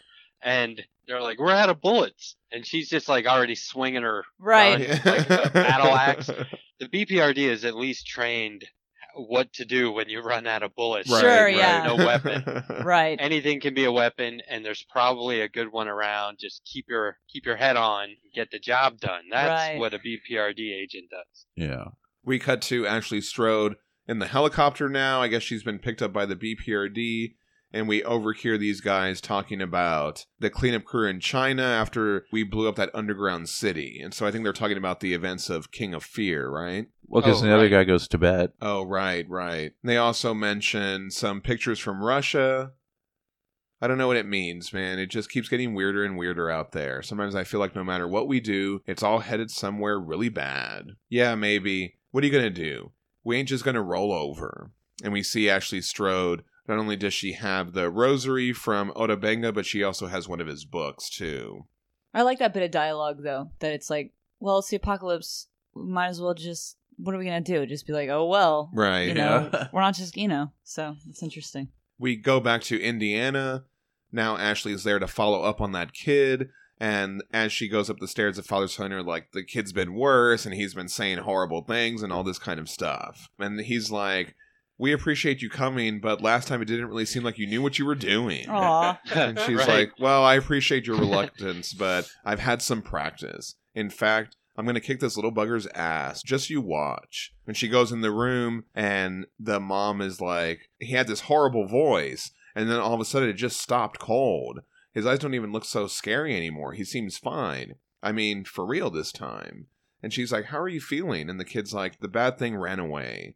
It was scared of you. It should be, she says. Yeah. I like this interesting. It's just a little wispy squiggle, but it's still like, we know that's the demon running away. Yeah, that's cool. That's hot sauce running away. That's hot sauce running away. But it's like, how if you zoom in on that is nothing. That is a squiggle. Oh, wow, it is. You're totally right. But it's so good because it's so effective. Like, she looks at she sees the squiggle. You and would just see, like, that little hazy... To us, we interpret that exactly as a Right. hazy demon fleeing the situation and running the fuck away. And that is so cool. How you can make these suggestive, dynamic, expressive storytelling images with just a squiggle. That's so cool. That is really cool, yeah. The artwork in this by Cameron Stewart and kind of Mike Norton, but mostly Cameron Stewart, reminds me of like 101 Dalmatians. Okay. Kind of artwork. Okay. Like it's the eyes. Is it the eyes? Like everything, the nose, the eyes, the ears, the hair. But this is like, thanks to Dave Stewart, we've got some heavy rendering, right? Yes, yeah. Like, remember that video game Dragon's Lair? Do you know what I'm I talking do remember about? it, yeah. I do not. It was like a video game that actually looked animated. It looked really I cool. I fucking do know what you're talking about. Yes. It's in that same vein. Yeah. I feel like that's what it reminds me of. Like, because I always thought Dragon's Lair looked like the main guy from 101 Dalmatians. You know what? I actually thought that, personally, I thought it was more, I guess it's similar. I thought it was closer to Sword in the Stone, personally. Okay, well, Sword in the Stone, Yeah, I mean... no, exactly. But they're very similar. So, yeah, same agree, thing, agree. For sure. Yeah, absolutely. I used to love that fucking movie. All right, and for our next story, we're going to be discussing BPRD Hell on Earth, The Exorcist. This is a 3-issue story published from April to June 2016 as BPRD Hell on Earth 140 to 143. This cover is wild. Sorry, were you about to say that? I was going to say, I love this Forgrado cover. Yeah, anyway, go ahead. No, yeah, I agree. It's incredible. It's really lovely. All the Forgrado covers are so awesome. And of course, Dave Stewart takes it and runs with it. It's amazing. According to the Hellboy Wiki, the story was originally supposed to be written and drawn by Cameron Stewart again. However, when the story was delayed until 2016, Cameron Stewart said he was unable to finish the story due to his commitments for Fight Club 2 and Batgirl. Okay. Working from an outline by Cameron Stewart, the script for The Exorcist was written by Chris Robertson. Both Mignola, Cameron Stewart, and Chris Robertson all received story credits for it. Mike Norton took over art duties with some help from Dave Stokes on the thumbnails. Norton is known for his self-published work Battle Pug. And also some... Is that as cute as it sounds? Yeah, it really is. Okay. And we also have some amazing covers by Duncan Forgrado, like you mentioned, and an incredible variant cover by David Mack for Chapter 1, Issue 140. I've been waiting to talk about this. I've been sitting here looking at this cover the whole I know, the it's whole just time out we're here on the recording. table. Can I pick it up and look at it? Yeah, well, actually, I had doubles for that one, so that's Aubrey's copy of that awesome David Mack cover. And I love David Mack so much. I'm a huge fan of his work. And I actually have an awesome Daredevil sketch by him. I've had the opportunity to meet him a couple times, and he's a super nice guy. I've met him a couple of times too. He's really nice. And I just loved his Ashley Strode cover. I love how delicate it is. I mean, in true David Mack fashion, but it's just so beautiful.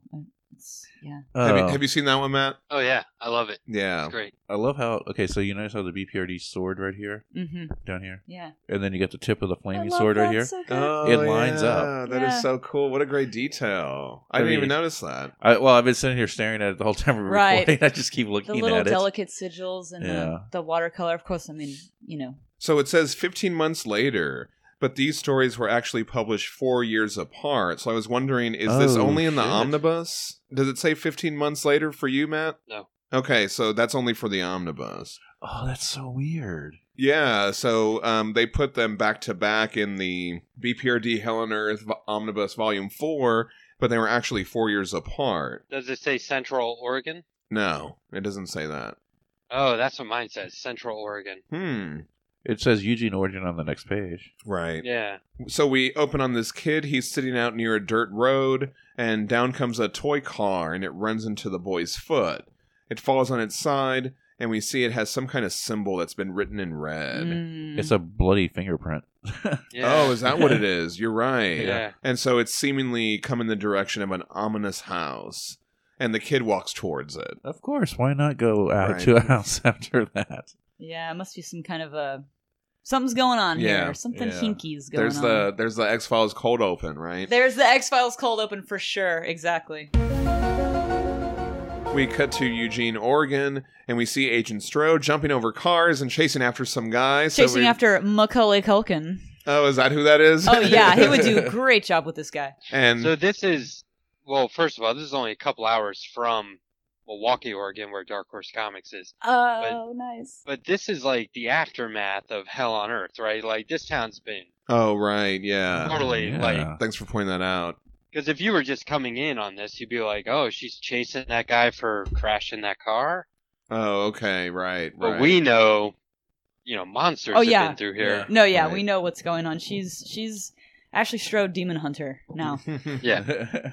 And Strode goes up the stairs in this building after the guy, and so he leaps. This is one of my favorite television shows. Can I just say that? Oh yeah, Yeah, it is, totally. right? Yes. One of my favorite You're TV like, shows. Ashley Strode episode. This is Yes, of course. Yeah, earlier Matt said every time he's on the screen or whatever. Yeah, I think it's Right. very Yeah, I exactly. think Yeah. it's very telling that we see this in like a TV show format, of course. And so we get to this moment where the guy leaps out this window, and so she's got to leap after him, and she's like, "This had better be worth it. If you're just some skeevy junkie, I'm going to be very disappointed."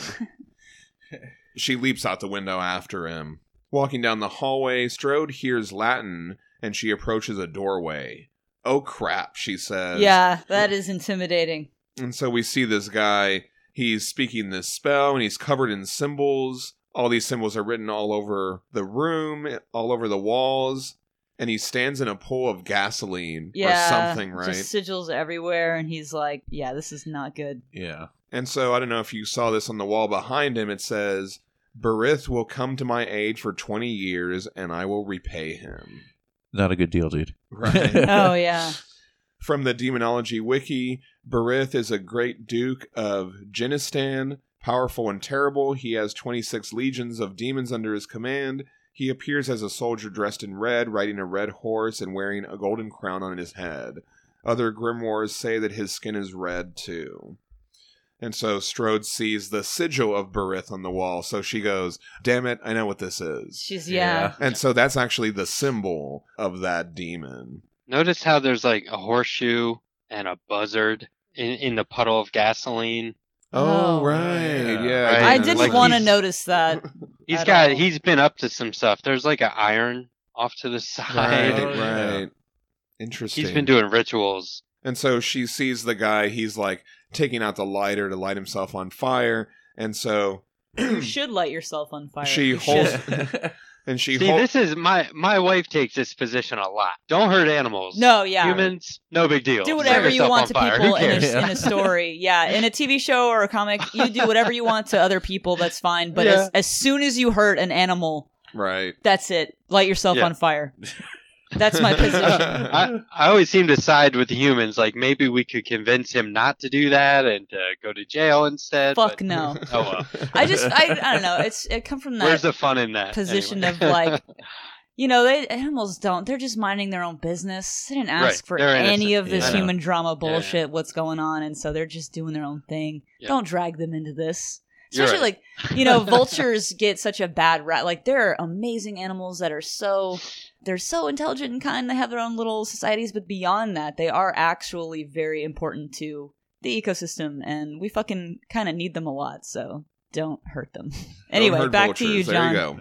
Strode holsters her gun and she pulls out the prayer beads. In the BPRD 1947 sketchbook, we learned the beads contain the Eye of Ra, a cross, an ankh, an Egyptian Nefer, as well as round and flat metal amulets with symbols of owls, scarab beetles, and scorpions, amongst other images. Tight. That's super cool. Where do you get one of those? That's great. Yeah, well, check out the sketchbook and maybe you can make your own, or maybe Skeleton Crew Maybe will Skeleton make. Yeah, Crew. hey, Skeleton Hey. Crew, make me a flaming sword. Strode, he tries to plead with the guy, Trent, and she says it's not too late, but he still lights himself up. And it has that IE Right. alley yeah. kind of, that we've been looking at. Fine, we'll do it the hard way. And Strode calls on Durga, just like Oda Benga did in BPRD 1947, meaning the inaccessible or the invincible. Durga is the most popular incarnation of Devi and one of the many forms of the goddess Shakti in the Hindu pantheon. Durga is known to fight demonic forces. yeah, we talked about it before, but I do like this concept that they're pulling from all these different demon fighters and different religions for their arsenal. Look at this great transition here from her hand. I love that, yeah. Mark with a black background, and then the flame that's almost like that middle panel that's mostly black with just a spark. That's just us being cued that she's in the alternate dimension. Right. The alternate plane. That smallest panel is doing the most work here. Yeah. It's really interesting. It's really cool. I like that you point that out. Yeah. And yeah, so she says, Durga, watch over me, lend strength to my arm, fill my hands with weapons. What is the name? Do we know the name of the object that this guy is holding here? I don't know. It's a very interesting looking thing there. Yeah, she encounters this incredibly designed demon. So yeah, I was going to talk about the design here. What kind of skull is that? Is it like a horse skull? It looks like a horse skull. Right. And it's just all red. And then yeah, he has this like kind of harvest moon shaped weapon or crescent moon shaped weapon. Yeah, it's a crescent moon shape, but it's like a, I don't know, it's like some kind of a weird, almost like a pendulum. Like a pendulum, thing. Yeah, but then it's I guess it's got a blade on the end of it, or I don't know what the name of this particular weapon is called. Hey, you damn guys. Tell us what the weapon's called. Send us a hey damn guys and tell us what it is. And then friendship. Baruth calls Strode a pitiful thing, and they immediately go to fighting. And I really like this effect. As they're fighting, the panels go back and forth between the spirit realm and the real world. Oh, right. The rosary beads subbing in for the sword. So, like, she stabs the demon through, and then when we cut back, like, she's holding the beads up to the guy in real life. And, like, as he's on fire, I thought this was also interesting. Like, he's still talking to her as he's burning. But creepy. Some really nice panels here. And as they fight, Baruth scratches Strode's arm, and so we see her jacket get torn in the real world. Yeah, so, like, you know, whatever damage you get there transfers over into the real world. Strode stabs at the demon. He says, they speak of her name in hell. If you die in the Matrix, you die in real life. I was thinking more Nightmare on Elm Street. Oh, okay. That's better. Yeah, that's a better one. Shall I send you to meet your many admirers? Baruth says. Pretty sure you're making that up, Strode says. So in the last one, Ota Benga said that demons are liars. Don't believe what they're saying. Right. So I thought that was an interesting comment. The fact that she takes his advice to heart instead of dragging us through this, she's got to learn the lesson the hard way type of deal. Like, oh, this is such a relief. I'm so annoyed with characters that don't fucking listen to the shaman guy or whatever. Right. Hey, you know what that axe is called? I just looked it up. Oh, nice. It's called a crescent axe. Oh, wow. Okay, hey. All right. Or a crescent moon axe. And it looks like they have them all over. Persian one, the Vikings had one. Okay. Everyone's got one. John had it right on the nose. Wow. And there you go. Yeah. Pretty cool. Thanks for looking that up, man. Strode asked Trent what he was offered to convince him to open the door to our world. As she talks, I like this other detail. She gets a pen and she starts scratching out the sigil of Baruth or whatever. I thought that was pretty neat. She's always prepared. She's got a Sharpie in her pocket. Right. She's ready to go. Trent says, he knew that the age of man is drawing to a close. I offered him a place in what will follow. Trent says that she can get the same deal. Strode says she knows better, and she sends Baruth back to hell. And we see Trent crumbling to dust as well. The door's closed, she says. So that's that one bit of the conversation that she kind of caught from that. And as she walks away, she finds this ring with a sigil on it in the ash from where that guy was, you know, disintegrated or whatever. I like how when she's sending him back to hell, he's like, no, not back there. Yeah. We cut over to a motel, and we get this scene with Strode and a woman that she apparently picked up from a local bar. Her name's Hannah, and I think this is a nice way for us to get some exposition, and at the same time show that the BPRD cast has some LGBTQ representation, right? Oh, yeah. Mm-hmm. Well, I was going to cast her as Lupita, and I am going to butcher her last name, so I'm not even going to say it, but she... Oh, there you go. Yeah. I realized I realized that, you know, as a fucking white person, I'm just going to make it sound terrible, Right. so I didn't want to do that. Strode is sewing up her BPRD jacket, and she explains to Hannah that she's been the resident exorcism expert at the BPRD now.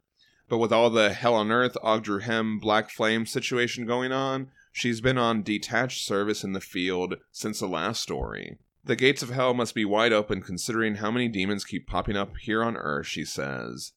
And we also see that she's got like this, that meme from Always Sunny. Like she's got one of those on the wall. Yeah, she's got like all the different pictures where she's got all of her clues. Are you talking about the Charlie Day? Yeah, he's smoking the cigarette? She's got the red thread, like showing all the details, and it's really cool because it's like people have rings and jewelry that have like little sigils on them, and she's noticing all that and everything. Yeah, this is Linda Hamilton. Oh, okay. This is an Oscars Linda Hamilton red carpet photo. Okay. And yes, I just implied that she deserves an Oscar for Terminator 2. Go back and give her one for that. Full title. Judgment Day. Nice. Or T2. T2 Judgment Day. There you go. Yeah, but I was not able to research all these little pictures that are in the background, the little black and white depictions of demons. I tried to look for some of them, and I started off just like the first couple pages I wasn't finding anything, and I was like, I don't have time to do this. So. Greek lady with ram horns. I'm wondering if those are references to anything like this one that says demons according to AC. I was like, that's got to be a historical depiction, but I just couldn't find it. Strode also mentions that they're human agents that work with demons, and she inspects that ring that she found earlier. Hannah notices the card on the wall with the word Yamsay written on it. Looks like Christian Kid from the Hates down here. Okay, no one's going to get that reference. Okay, jeez. Hey, somebody will get that reference. Oh, okay, I see what you're talking about, the guy with the mohawk. And Hannah mentions that Yamsay is the name of a nearby town. From her description, it doesn't sound like a great place. There was supposed to be some kind of devil-worshipping cult, and kids were disappearing, she says. So are you going there to kill them, she asks. And Strode just looks at the card. We cut to Strode riding her motorcycle into Yamsay. Entering Yamsay, population screwed, the deface sign says. Now, you mentioned Nightmare on Elm Street earlier, John, right? Yeah. So this gave me the Nightmare on Elm Street. Oh, okay. The 6-1 Freddy's Dead, where they go back into the town, and it's all desolate. Oh, right, yeah. That's what we see is all these signs up on the post for missing children. She follows one of the flyers to a couple, and she starts interviewing them. The dad guy, he's got like a broken arm and a black eye. They say the sheriff in that town sucks, and they know who did it, the Coupland brothers. The dad confronted them, but he got all beat up. And so Strode goes looking for these guys at a local bar called Yamsay Tap, and it's pretty dead inside. The bartender says it's been like that even before the trouble started. He mentions the bar is owned by the Coupland brothers and gestures to the wall where there's all these pictures of them.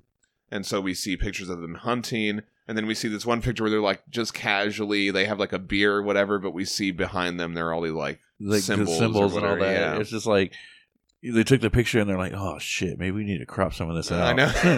Right. This would be some wrestler. Oh, okay. This bartender. I would just cast like a random wrestler. Oh, okay. Yeah, he does look like one of those guys.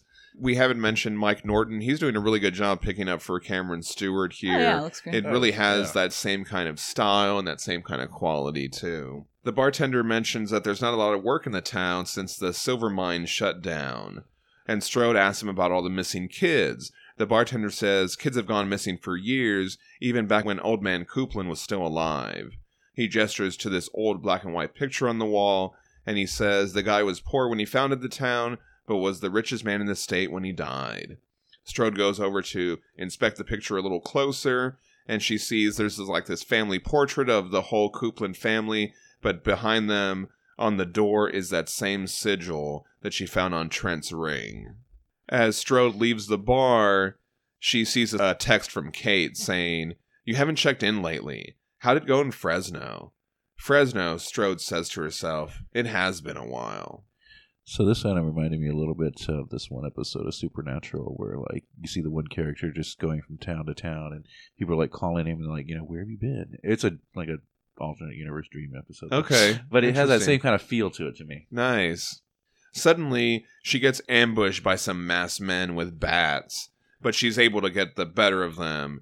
And she even gets one of their bats away, which I really like. She's, like, punching these guys. Yeah, nice. And it's really good, yeah. I like how she's not only kicking their ass, she's talking trash. Yeah, right. But this is her. She's in her original element. This is what she's Yeah, 'cause She's she like, was this in is the what I want to Navy. be doing. Yeah. Yeah. She mentioned that in the last episode she wanted military action. Yeah. Right. Well, she also didn't she mention in one of these episodes she used to be in the Navy? Yes. Yeah. And she's like, this is very much my shit. I'm gonna, yeah. Yeah, bar fights. There you go. Plus, she's been taking down awesome. demons. These guys are like nothing. Right, exactly. But that was her original complaint to Kate. Was Yeah. like, well, I don't know how to do this stuff. What? And Right. then now she's like doing all of it, Right. which I think is fantastic. You two are punching above your weight, Strode says. Let me show you how it's done. A little bit of that trash talking Aubrey was talking about. Yeah, so Yeah. she easily takes these two out. They're on the ground in pain, and she removes their masks, and she recognizes them as the Coupland brothers. She asks them about the children, and they say they've never used anything bigger than chickens in their rituals. Freddie Mercury over here. Wait, so you admit that you perform ritual sacrifice, but you aren't behind the abductions, she says? So why'd you attack me? And they're like, well, because you're from the BPRD, and we figured you're here to take us out. We're just trying to bring prosperity back, the way our grandpa did at that old house. And so she's like, that would be Eustace Copeland, I take it. And he used to bring prosperity to the town doing sacrifices? Is the old house still standing, she asks? And they're like, yeah, why? And then so we see her driving down there. I like how, this kind of turns into, this whole, we thought you were after us. And, no. And then they just go on our way. Right. I like that little fake out right there. Because Yeah. we are also, they kind of set them up to us also to be the bad guys. Yeah. Strode goes past this no trespassing sign to this creepy old house. I wonder if anyone's home, she says. And we cut to chapter 2. Amazing work by Duncan Fegredo again as Strode walks up to this creepy house. In the letter column for the first issue, Scott Alley, editor, reveals that this is based on a real place. Oh, they talk about this in the sketchbook. Yeah. So he says, my friends and I spent my birthday in a small Oregon town where we discovered an abandoned hoarder house. Mike Oming, Tim Wow. Seeley, Josh Williamson, Jeremy Atkins, and yours truly all went to the house. So, those are like comics pros. Yeah. Right there, right? My money would have been on Josh or Tim to use it in a comic, especially since Josh has a book set in rural Oregon. Oh, wow. Cameron found a good spot for it first. You'll see inside the place in the next issue. Nice. Yeah, Very I like when cool. things are based on someone's actual real life experience. Yeah. Right, yeah. Yeah, the pictures that they showed, I was just like, whoa, that's fucking crazy. Oh, they Yeah. showed pictures of it too? Yeah. In the back of the omnibus version. I'll go ahead and post those this week. Cool. Have you guys ever been inside a hoarder house? No, I don't think so. Yes. I have. Yes, It's so creepy weird. Yeah. Well, it's a sickness, isn't it? It's like an illness. Yeah. Like a mental My illness. first thought was, this house is supposed to be a lot bigger than this, but it's Yeah. Right. it's Oh, right. cramped to the point where you can't move. Right. But it's like, Yeah. Right, yeah. This house is like, it's really weird because you're in there and you're looking at everything, right? You can't help but take it all in. Yeah. But then it hit me. I was like, oh wow, this is actually a really spacious, Right. Right. Wow. home.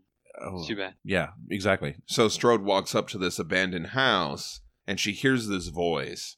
I hunger, feed me. She's like, huh, okay.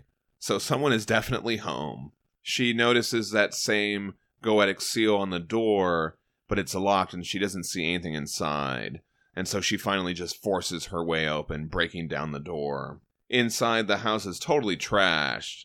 Just like Matt said, it's a hoarder level. Strode hears a sound. She pulls out her gun. She gets ready to shoot. But it's just an angry possum baby. Don't hate that baby, Ashley Don't hate Strode. that baby. Possums are wonderful. They're great. They're sweet. And they're not vicious or anything. And also, they contribute so much to the ecosystem by all kinds of good stuff. So they're really great.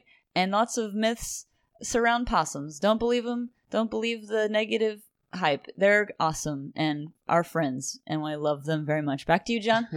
Also, leave wild animals alone. Just leave leave them alone. They're chilling. Strode starts going through the house, but the stairway is completely blocked by trash. But in another room, she starts finding all these kids' shoes. And so these kids' shoes, they go back a long way, Nope, don't like that. into the 40s or whatever, like old-style kids' shoes. So there was a criticism. I forget what I saw. It's probably on the Hellboy message boards. But Mhm. when this came out, there was a criticism that it just wasn't realistic that she would be talking to herself out loud. Oh, okay, right. But I think But it would. when I read this, I was like, oh, she's talking to herself out loud. That's exactly what I do in these situations. Yeah, man. Mm. If Yeah. you're Like nervous or you're creeped out, and I mean, come Like on. in a basement Yeah. or being dared to go into a house, I'm always walking in Yeah. there like, all right, you know I'm here. I Yeah. know you're here. Yeah. Everybody's here. Yeah. Be cool. It's scary. I'm not going that way. I'm going this way. I'm definitely not going to the basement. It's good. Unless I have to. Like Ghost If I Hunter don't style have is to. what you're saying, Yeah. basically. Yeah. You just keep talking, Right. and then that way you're not acknowledging all these horrible things that you're imagining. Yes, Right? for Yeah. sure. Right. So, Um, so I related to that anyway. Definitely. I think on my end, it would be more like to soothe myself. I'd just be like, to distract myself from the terrifying Sure. horrors that I'm conjuring up. Like you said, in my mind, I'd be like, okay, so this is fucking creepy. All right, great. And Like when I she's- stumble over something and trip, I'm just like, I talk to myself. I say, Yeah, well, that was right. stupid. Jeez, and so I have a kind of a habit of doing Right. that. Anyway, sorry, what were you saying? Well, I just imagine her in this situation a lot, like she was doing this in Fresno, Oh, sure, you're right. whatever that was. She would get bored. It's if like she didn't it's her talk it coping out. mechanism also. Yeah. Yeah. yeah. Or also I can see like that's her way of working things out as an agent, as a detective. She's she's looking at these shoes, she's like, somebody's go back to like the 40s. What the fuck? Like you can Right.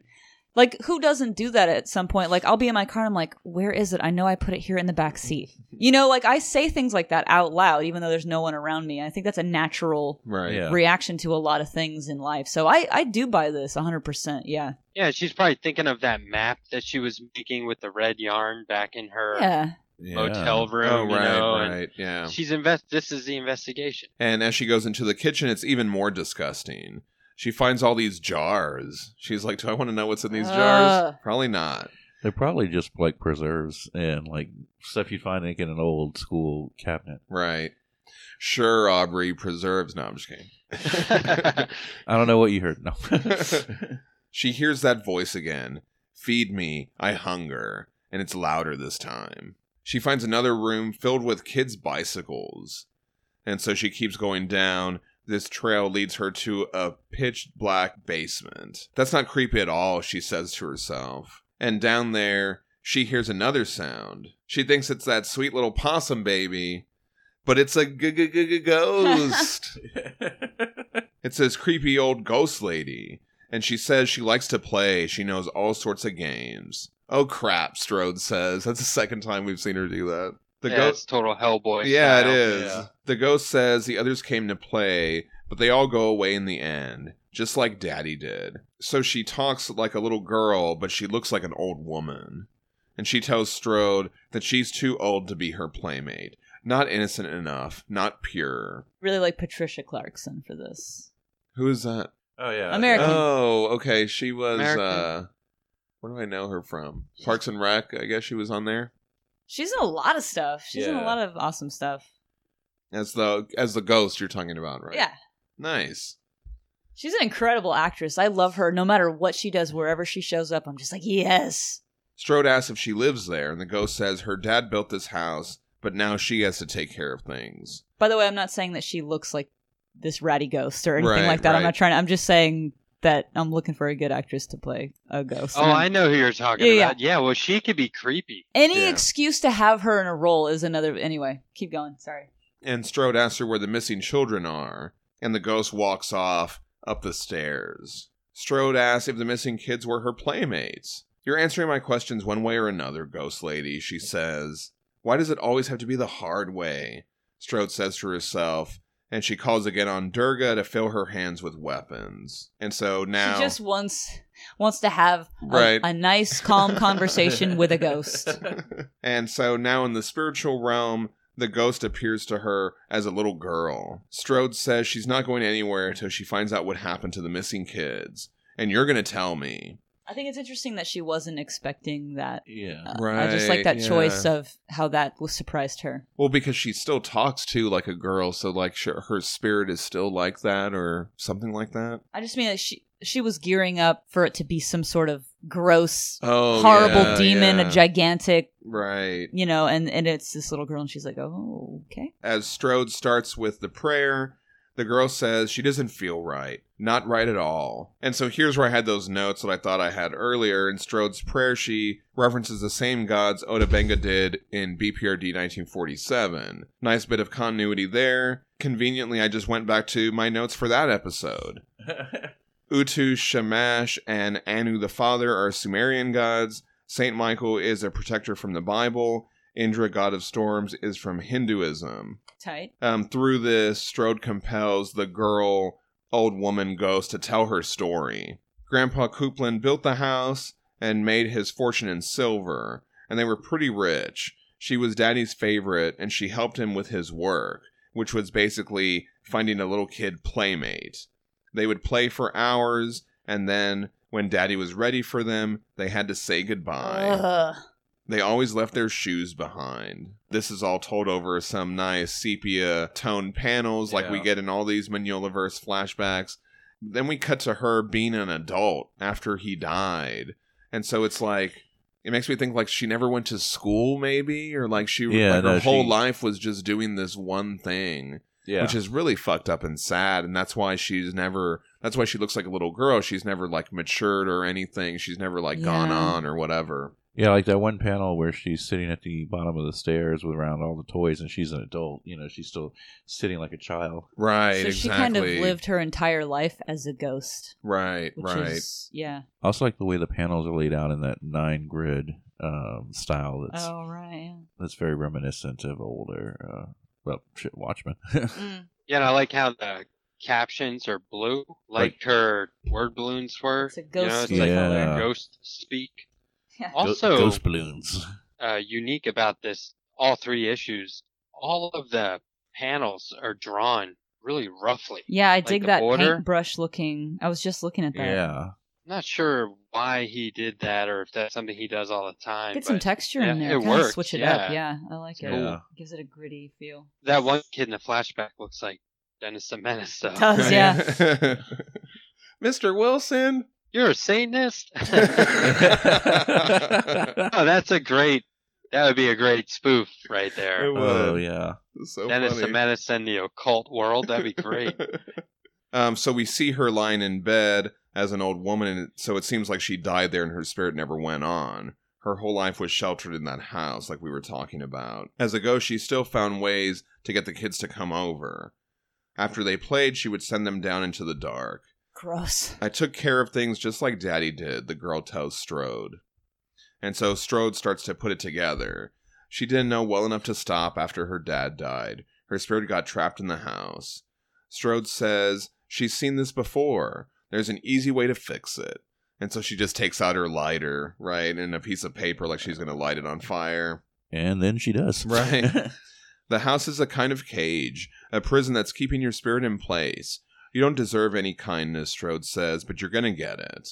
But see, she wasn't doing that for her father. Yeah. Right. Her father was doing that for something else too, right? So Yeah. there's more to it. I can't leave you here luring innocent kids to their deaths anymore, Strode says.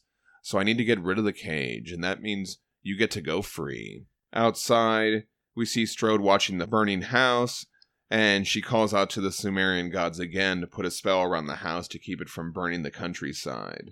She says it's time for you to go. You've tarried here too long as it is. I don't know where you'll be going, but I've got a pretty good guess. This is such a Hellboy move. Oh, yeah. This is such a Hellboy story. It kind of reminds me of, now that you mentioned that, the Sleeping in the Dead with the little vampire girl, right, and stuff like that. Wasn't it almost the same kind of deal? And she's like, well, you hurt kids, and that's my least favorite fucking thing. Right. So I really want to absolutely fuck you up, but you know what? Here we go. Right. Let's do this. Yeah. I'm just going to burn this fucking house down. You're exactly and right. so I can see, like, you know, I can even see him maybe lighting his cigarette and then throwing the lighter and lighting the house on fire. Sure, and yeah. you know, and she's so blasé about it. She's so cool and whatever about it, just walking off like that. And so I just really see this as a Hellboy story. Yeah. But when she goes to walk off and have that cool Hellboy moment, she still hears the voice. I hunger. So she turns around and she sees this little shed that was behind the house. That's not even my final form. Yeah. She's like, well, crap.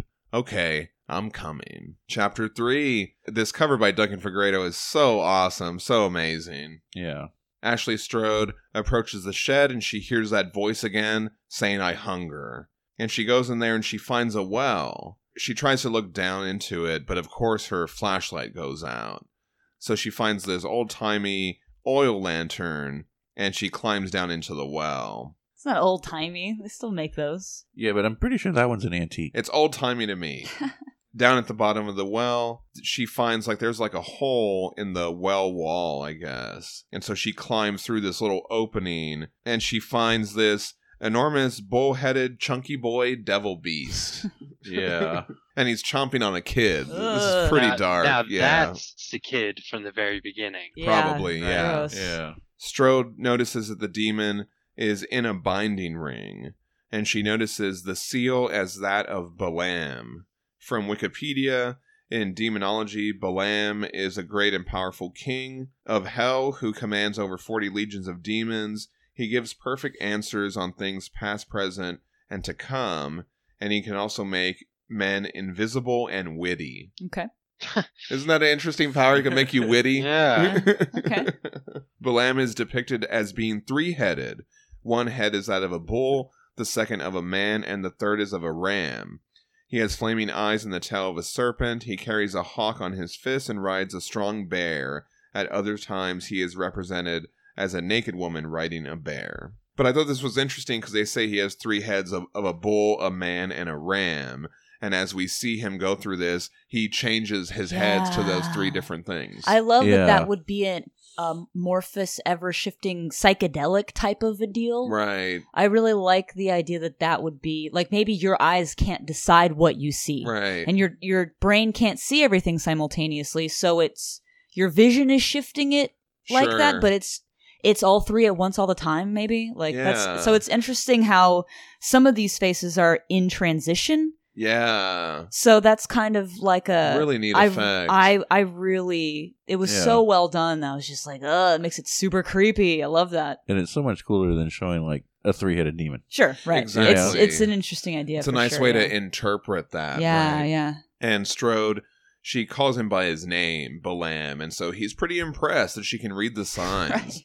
And he asks if she's there to strike a deal. She reveals that she sends demons back to hell. Balaam asks her why she's come then, and he just continues to eat off this dead kid. Yeah, jeez. And Strode, she starts talking some shit to him. She calls him a scavenger and a bottom feeder. You dare insult me, Balaam exclaims, and he monologues about his 40 legions and his power. And so, yeah, here he's like going through those different heads too. But Strode isn't impressed with all the demons boasting. She says he's not powerful anymore. He's a monkey in a cage. He's being contained and controlled, and he has to tell the truth if compelled so. So she does that. She compels him. It is a good visual to have him keep changing like that, because this is essentially like a multi-page conversation. Yeah. Exactly. Yeah, that's the way That for them coulda to got like really keep dull. it interesting. Yeah. I didn't even think about that, but you're absolutely right. You could just do one big panel with the guy and all his word balloons on one side or something, right? Right. This is cool. It is, yeah, and it flows really well. We get this great flashback to hell, and so I love Dave Stewart's colors on this. And so we get to see Balaam when he was a great knight in the Order of the Fly. He was ruling with an iron fist. Some mortals were worshiping him, currying his favor. And so we see like there's like a seance or some sort of ritual going on, and he's like appearing there in this mist. But I grew cocky, he says. Kuplin trapped him on Earth by summoning him into that binding ring. But they struck a deal. He would show Kuplin where to find riches, and in exchange he would bring him a fresh soul every year. But the old fool took his life before releasing me, Balaam says. He compelled the daughter to continue, so that's why she stayed. She was like compelled by this demon. Okay, so to she's keep doing it. Yeah, right? she was under his power. Right. But she didn't know how to free him. And so I was thinking about this. So how hard could it be? Erase the ring that he's in? I don't know. I mean, I don't know. Boy, if demons are dumb. They kind of are. They keep getting stuck in rings. Well, there might be some sort of a, like, you can't destroy it unless you do this certain ritual Sure, okay. type of deal, or I don't know. Yeah, But undoing that's- someone else's thing is also a thing. Like, Right. you can't undo another person's deal unless you know how or some shit. I don't know. Sure. I mean, that would be awesome if you go to all the trouble to create a binding ring or spell for a demon. He's like, oh yeah? And he just erases a portion Right. of it. No, but he says that the daughter couldn't figure out how to get rid of it, but like wouldn't he just compel her to just like clean up a little part of it and then he could just walk out? No, that's what I'm saying is undoing another They probably person's couldn't. Oh, Yeah. okay. undoing another person's, incantation or whatever the fuck, it's a spell or Like, whatever. I bet they tried that. Yeah. Well, I they mean, tried okay. to erase It might actually be, instead of like a painting, maybe it's a carved in there. And then accent it with paint to make it look all flashy. Okay. I'm saying it's magic. Sure. Yeah, it's magic, right? So Strode says, the deal was for one kid a year. Why is he taking so many now? Balaam says, he's heard all about what's happened in hell. The throne stands vacated. If he were freed, he wouldn't go back to hell, but he would just walk the earth. What you mean, walk the earth? I was waiting like for that. Kane and Kung Fu. No, like Abe Sapien in the Dark and Terrible cycle. Oh. Balaam says the more souls he consumes, the more strength he gains, and soon he'll be able to break out of the ring. He says he was just waiting for someone like Strode to come and see. Someone like me, Strode asks, but why? Let me show you. And so he punches the wall of the cave above him, so he's still within the ring when he does that, which I think is really cool, that idea that he's just going to break this part that's still within the ring, and then as all the debris starts to fall on the ground, it's like breaking up everything. Strode has to jump up into the ring to avoid falling, and so this allows Balaam to grab her. Great panel work here by Norton and Stokes. So Balaam, he holds her up by the arm and he grabs her. He says he can scoop out her soul and take residence there. It will be a tight fit for me, excruciatingly painful for you. I don't like the word choice of scoop. I don't like that. But it should do the trick, he says. But I mean, I say I don't like that. I mean, it's effective, so good writing. But I don't like it as in, it's a good job that you made me not like that. It's right. a visceral word. You didn't have to use that word, but you did. Yeah. So as he's going on, with her free hand, she's able to pull out those beads. And so when he's saying that he's going to do all this stuff to her, she's like, sure, why not? And then she calls on Durga, lend strength to my arm and fill my hand with weapons. And so her sword now appears, but it appears now here in the real world, right? Oh, well, she's inside of the ring. Oh, that's what it is. Okay. Yeah. She also makes a comment of I've never managed to conjure this on this side. But yeah, you're absolutely right. She's within that ring, so that's probably why she can do it. I love that. And so she chops Balaam's hand, and he lets go of her. She falls to the ground, and then she chops him at his ankle too. Over these next few pages, we get some dynamic action by Norton. Balaam changing all his demon forms throughout the fight. I love that she said, come on, maggot, let's do this. Yeah. Yikes. It's like when she had that baseball bat against those guys at the beginning, the brothers. Right. You keep imagining her with the sword, right? Oh, yeah. In the end, Balaam charges straight at Strode while she's down, and she's able to plunge her sword right into his head. Incredible feat. Yeah, really nice. I'm going to say really great at rendering feet. I appreciate that a lot. I appreciate hands and feet a lot. It's hard to do. You have to draw 1,000 hands. So you have to draw 1,000 feet to even be able to, do that reliably. So that's excellent. As Balaam falls, Strode approaches to finish the job.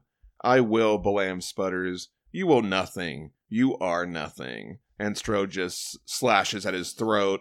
And so this releases all the children's souls. Really cool moment. Really awesome. Yeah. Like how they come out of his mouth, right? Yeah. Yeah. Because he ate them. Oh, you're right. I like how she's right after he crashes to the ground, she's like, that's what you get. Yeah. That is a good moment. We see Strode exit the shed. As she walks down towards her motorcycle, she checks the phone again. Coming back anytime soon, she reads from Kate. Sorry, Corrigan. I've still got too much work to do out here. Or maybe I've been on the road long enough. And so she just takes off. We close on that car used to lure the boy to Balaam. The end. Okay, so you said between this story and the last story there was 4 years, right? Yeah, but in this it makes it clear that it's only been 15 months. But I guess if you're just reading this, you're like, "Damn, fuck, she's been on the road for a long goddamn time." Right. Yeah, really. It did seem like that, and I remember having to go back to Exorcism and read that one again because I was like, "What was her whole deal again?" You know what I mean? Yeah. And then you read that, and it makes you want to go back to BPRD 1947 and read that one too. We're looking at the digital omnibus, page 395. We have more of the covers by Kalvachev. Victor Kalvachev. Oh, thank you. Yeah, Victor Kalvachev. We also get Cameron Stewart's model sheet for Ashley Strode. Nice. Scott Alley says, when we asked Cameron Stewart to pitch a BPRD story, he asked for a female character he could develop. Awesome. We pointed him to BPRD War of Frogs one-shot featuring a young agent named Ashley who idolized Liz Sherman. Cameron gave Ashley a last name and brought her to life in the 2-part Exorcism. He really fleshed her out so well. He took a character that, like, to me personally was just kind of a whatever character and really took it and ran with it. I'm so happy that he did that. That's just really, that worked out so well. It's really good. Yeah, I was going to say, it's really cool getting into the story because, like, I know we run into her in the past, but really hasn't done anything, but everybody keeps writing in talking about how badass she is, and I'm like, I know, well, shit, I can't. I was like, I can't wait till we get to those issues. Yeah, I love that he put the work into her and really made her someone that I actively like instead of just a character that I'm ambivalent about. So I just really appreciate that a lot. I love it when that happens. And I kind of like this kind of sidestep, like. They've done this a couple times, but the one that this makes me think of is Abyss of Time. Mm-hmm. We just had this random story where they introduced this guy, Ted Howard, and for some reason there was this weird prehistoric connection with Gul Dunar, and then that just sat there. And then it was later in BPRD that picked that up. Now he's part of the team and all this kind of stuff. So, you know, it makes me excited for this character as well. Yeah. They're kind of maybe doing a similar thing there. Well, and it really shows how, like, Manola and these guys care about creators. And they give Cameron Stewart the opportunity. They're like, what do you want to do, man? Oh, yeah. Make up your own character, write your own story, draw your own comic. You can do more than one arc. Yeah. I love that because you could see any other creator could be like, well, I don't know, it's kind of my thing. I don't want to give other people a chance to shine too much in my world. But that is, you know, we've got Hellboy in Hell. For right? Yeah. Like, let people run with it. Yeah. I just think, you know, he's getting writing credit here. Obviously, Mike was involved, right? But come on, man, he's letting people own it. I think that says a lot. Oh yeah, for the universe, because it's like we've said before. When you're in the Batcave, it looks different depending on who's drawing it. And that's just kind of like people's chance to mess around. But they're not saying, do you want to create a whole new character and just go away from Batman for a few issues? Right. They're not doing that. He's committing to this universe, to this world that has been built, and he wants to explore it more. And I love that he, because all the elements are there, and he made such excellent choices. Oh yeah, bringing those different components. We already had Ota Benga set up. Like, I'm going to use this Liz angle. I'm going to use Kate. I'm going to use this whole thing, and I'm going to. You know, at first, when we first see her, she's not that great. And then now she is great. And you believe it. And I like that. Exactly. She's the resident exorcism demonology expert now. Yeah. Pulling Ota Benga into it was so brilliant. Because it's playing on emotions we've had in the past and relying on us knowing those stories. Sure. I love that shit.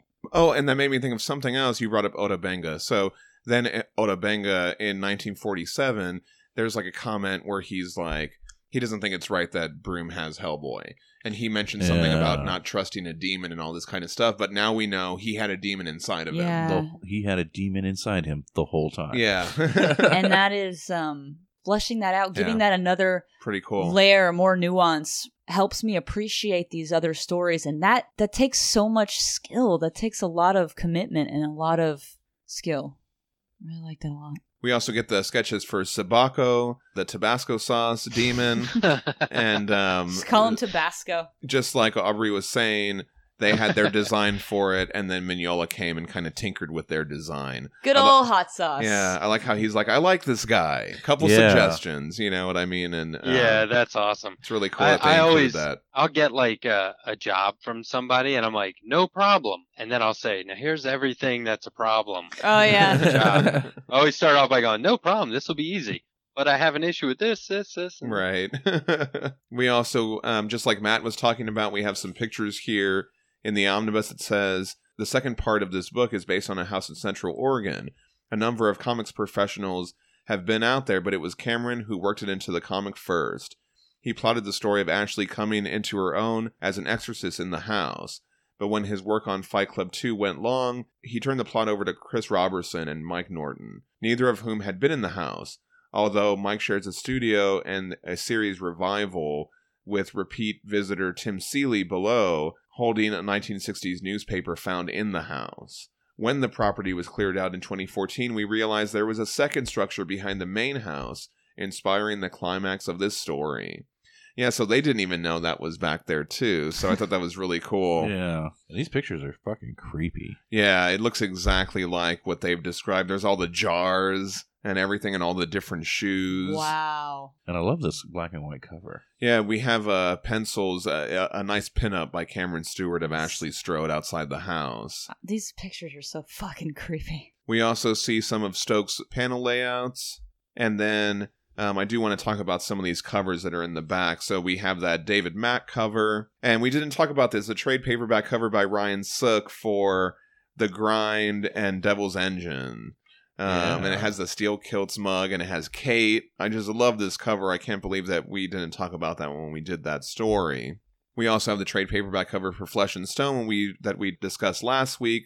But I really want to mention this trade paperback cover for these stories that's by Lawrence Campbell. Yeah. And it just has Strode standing there with the flaming sword.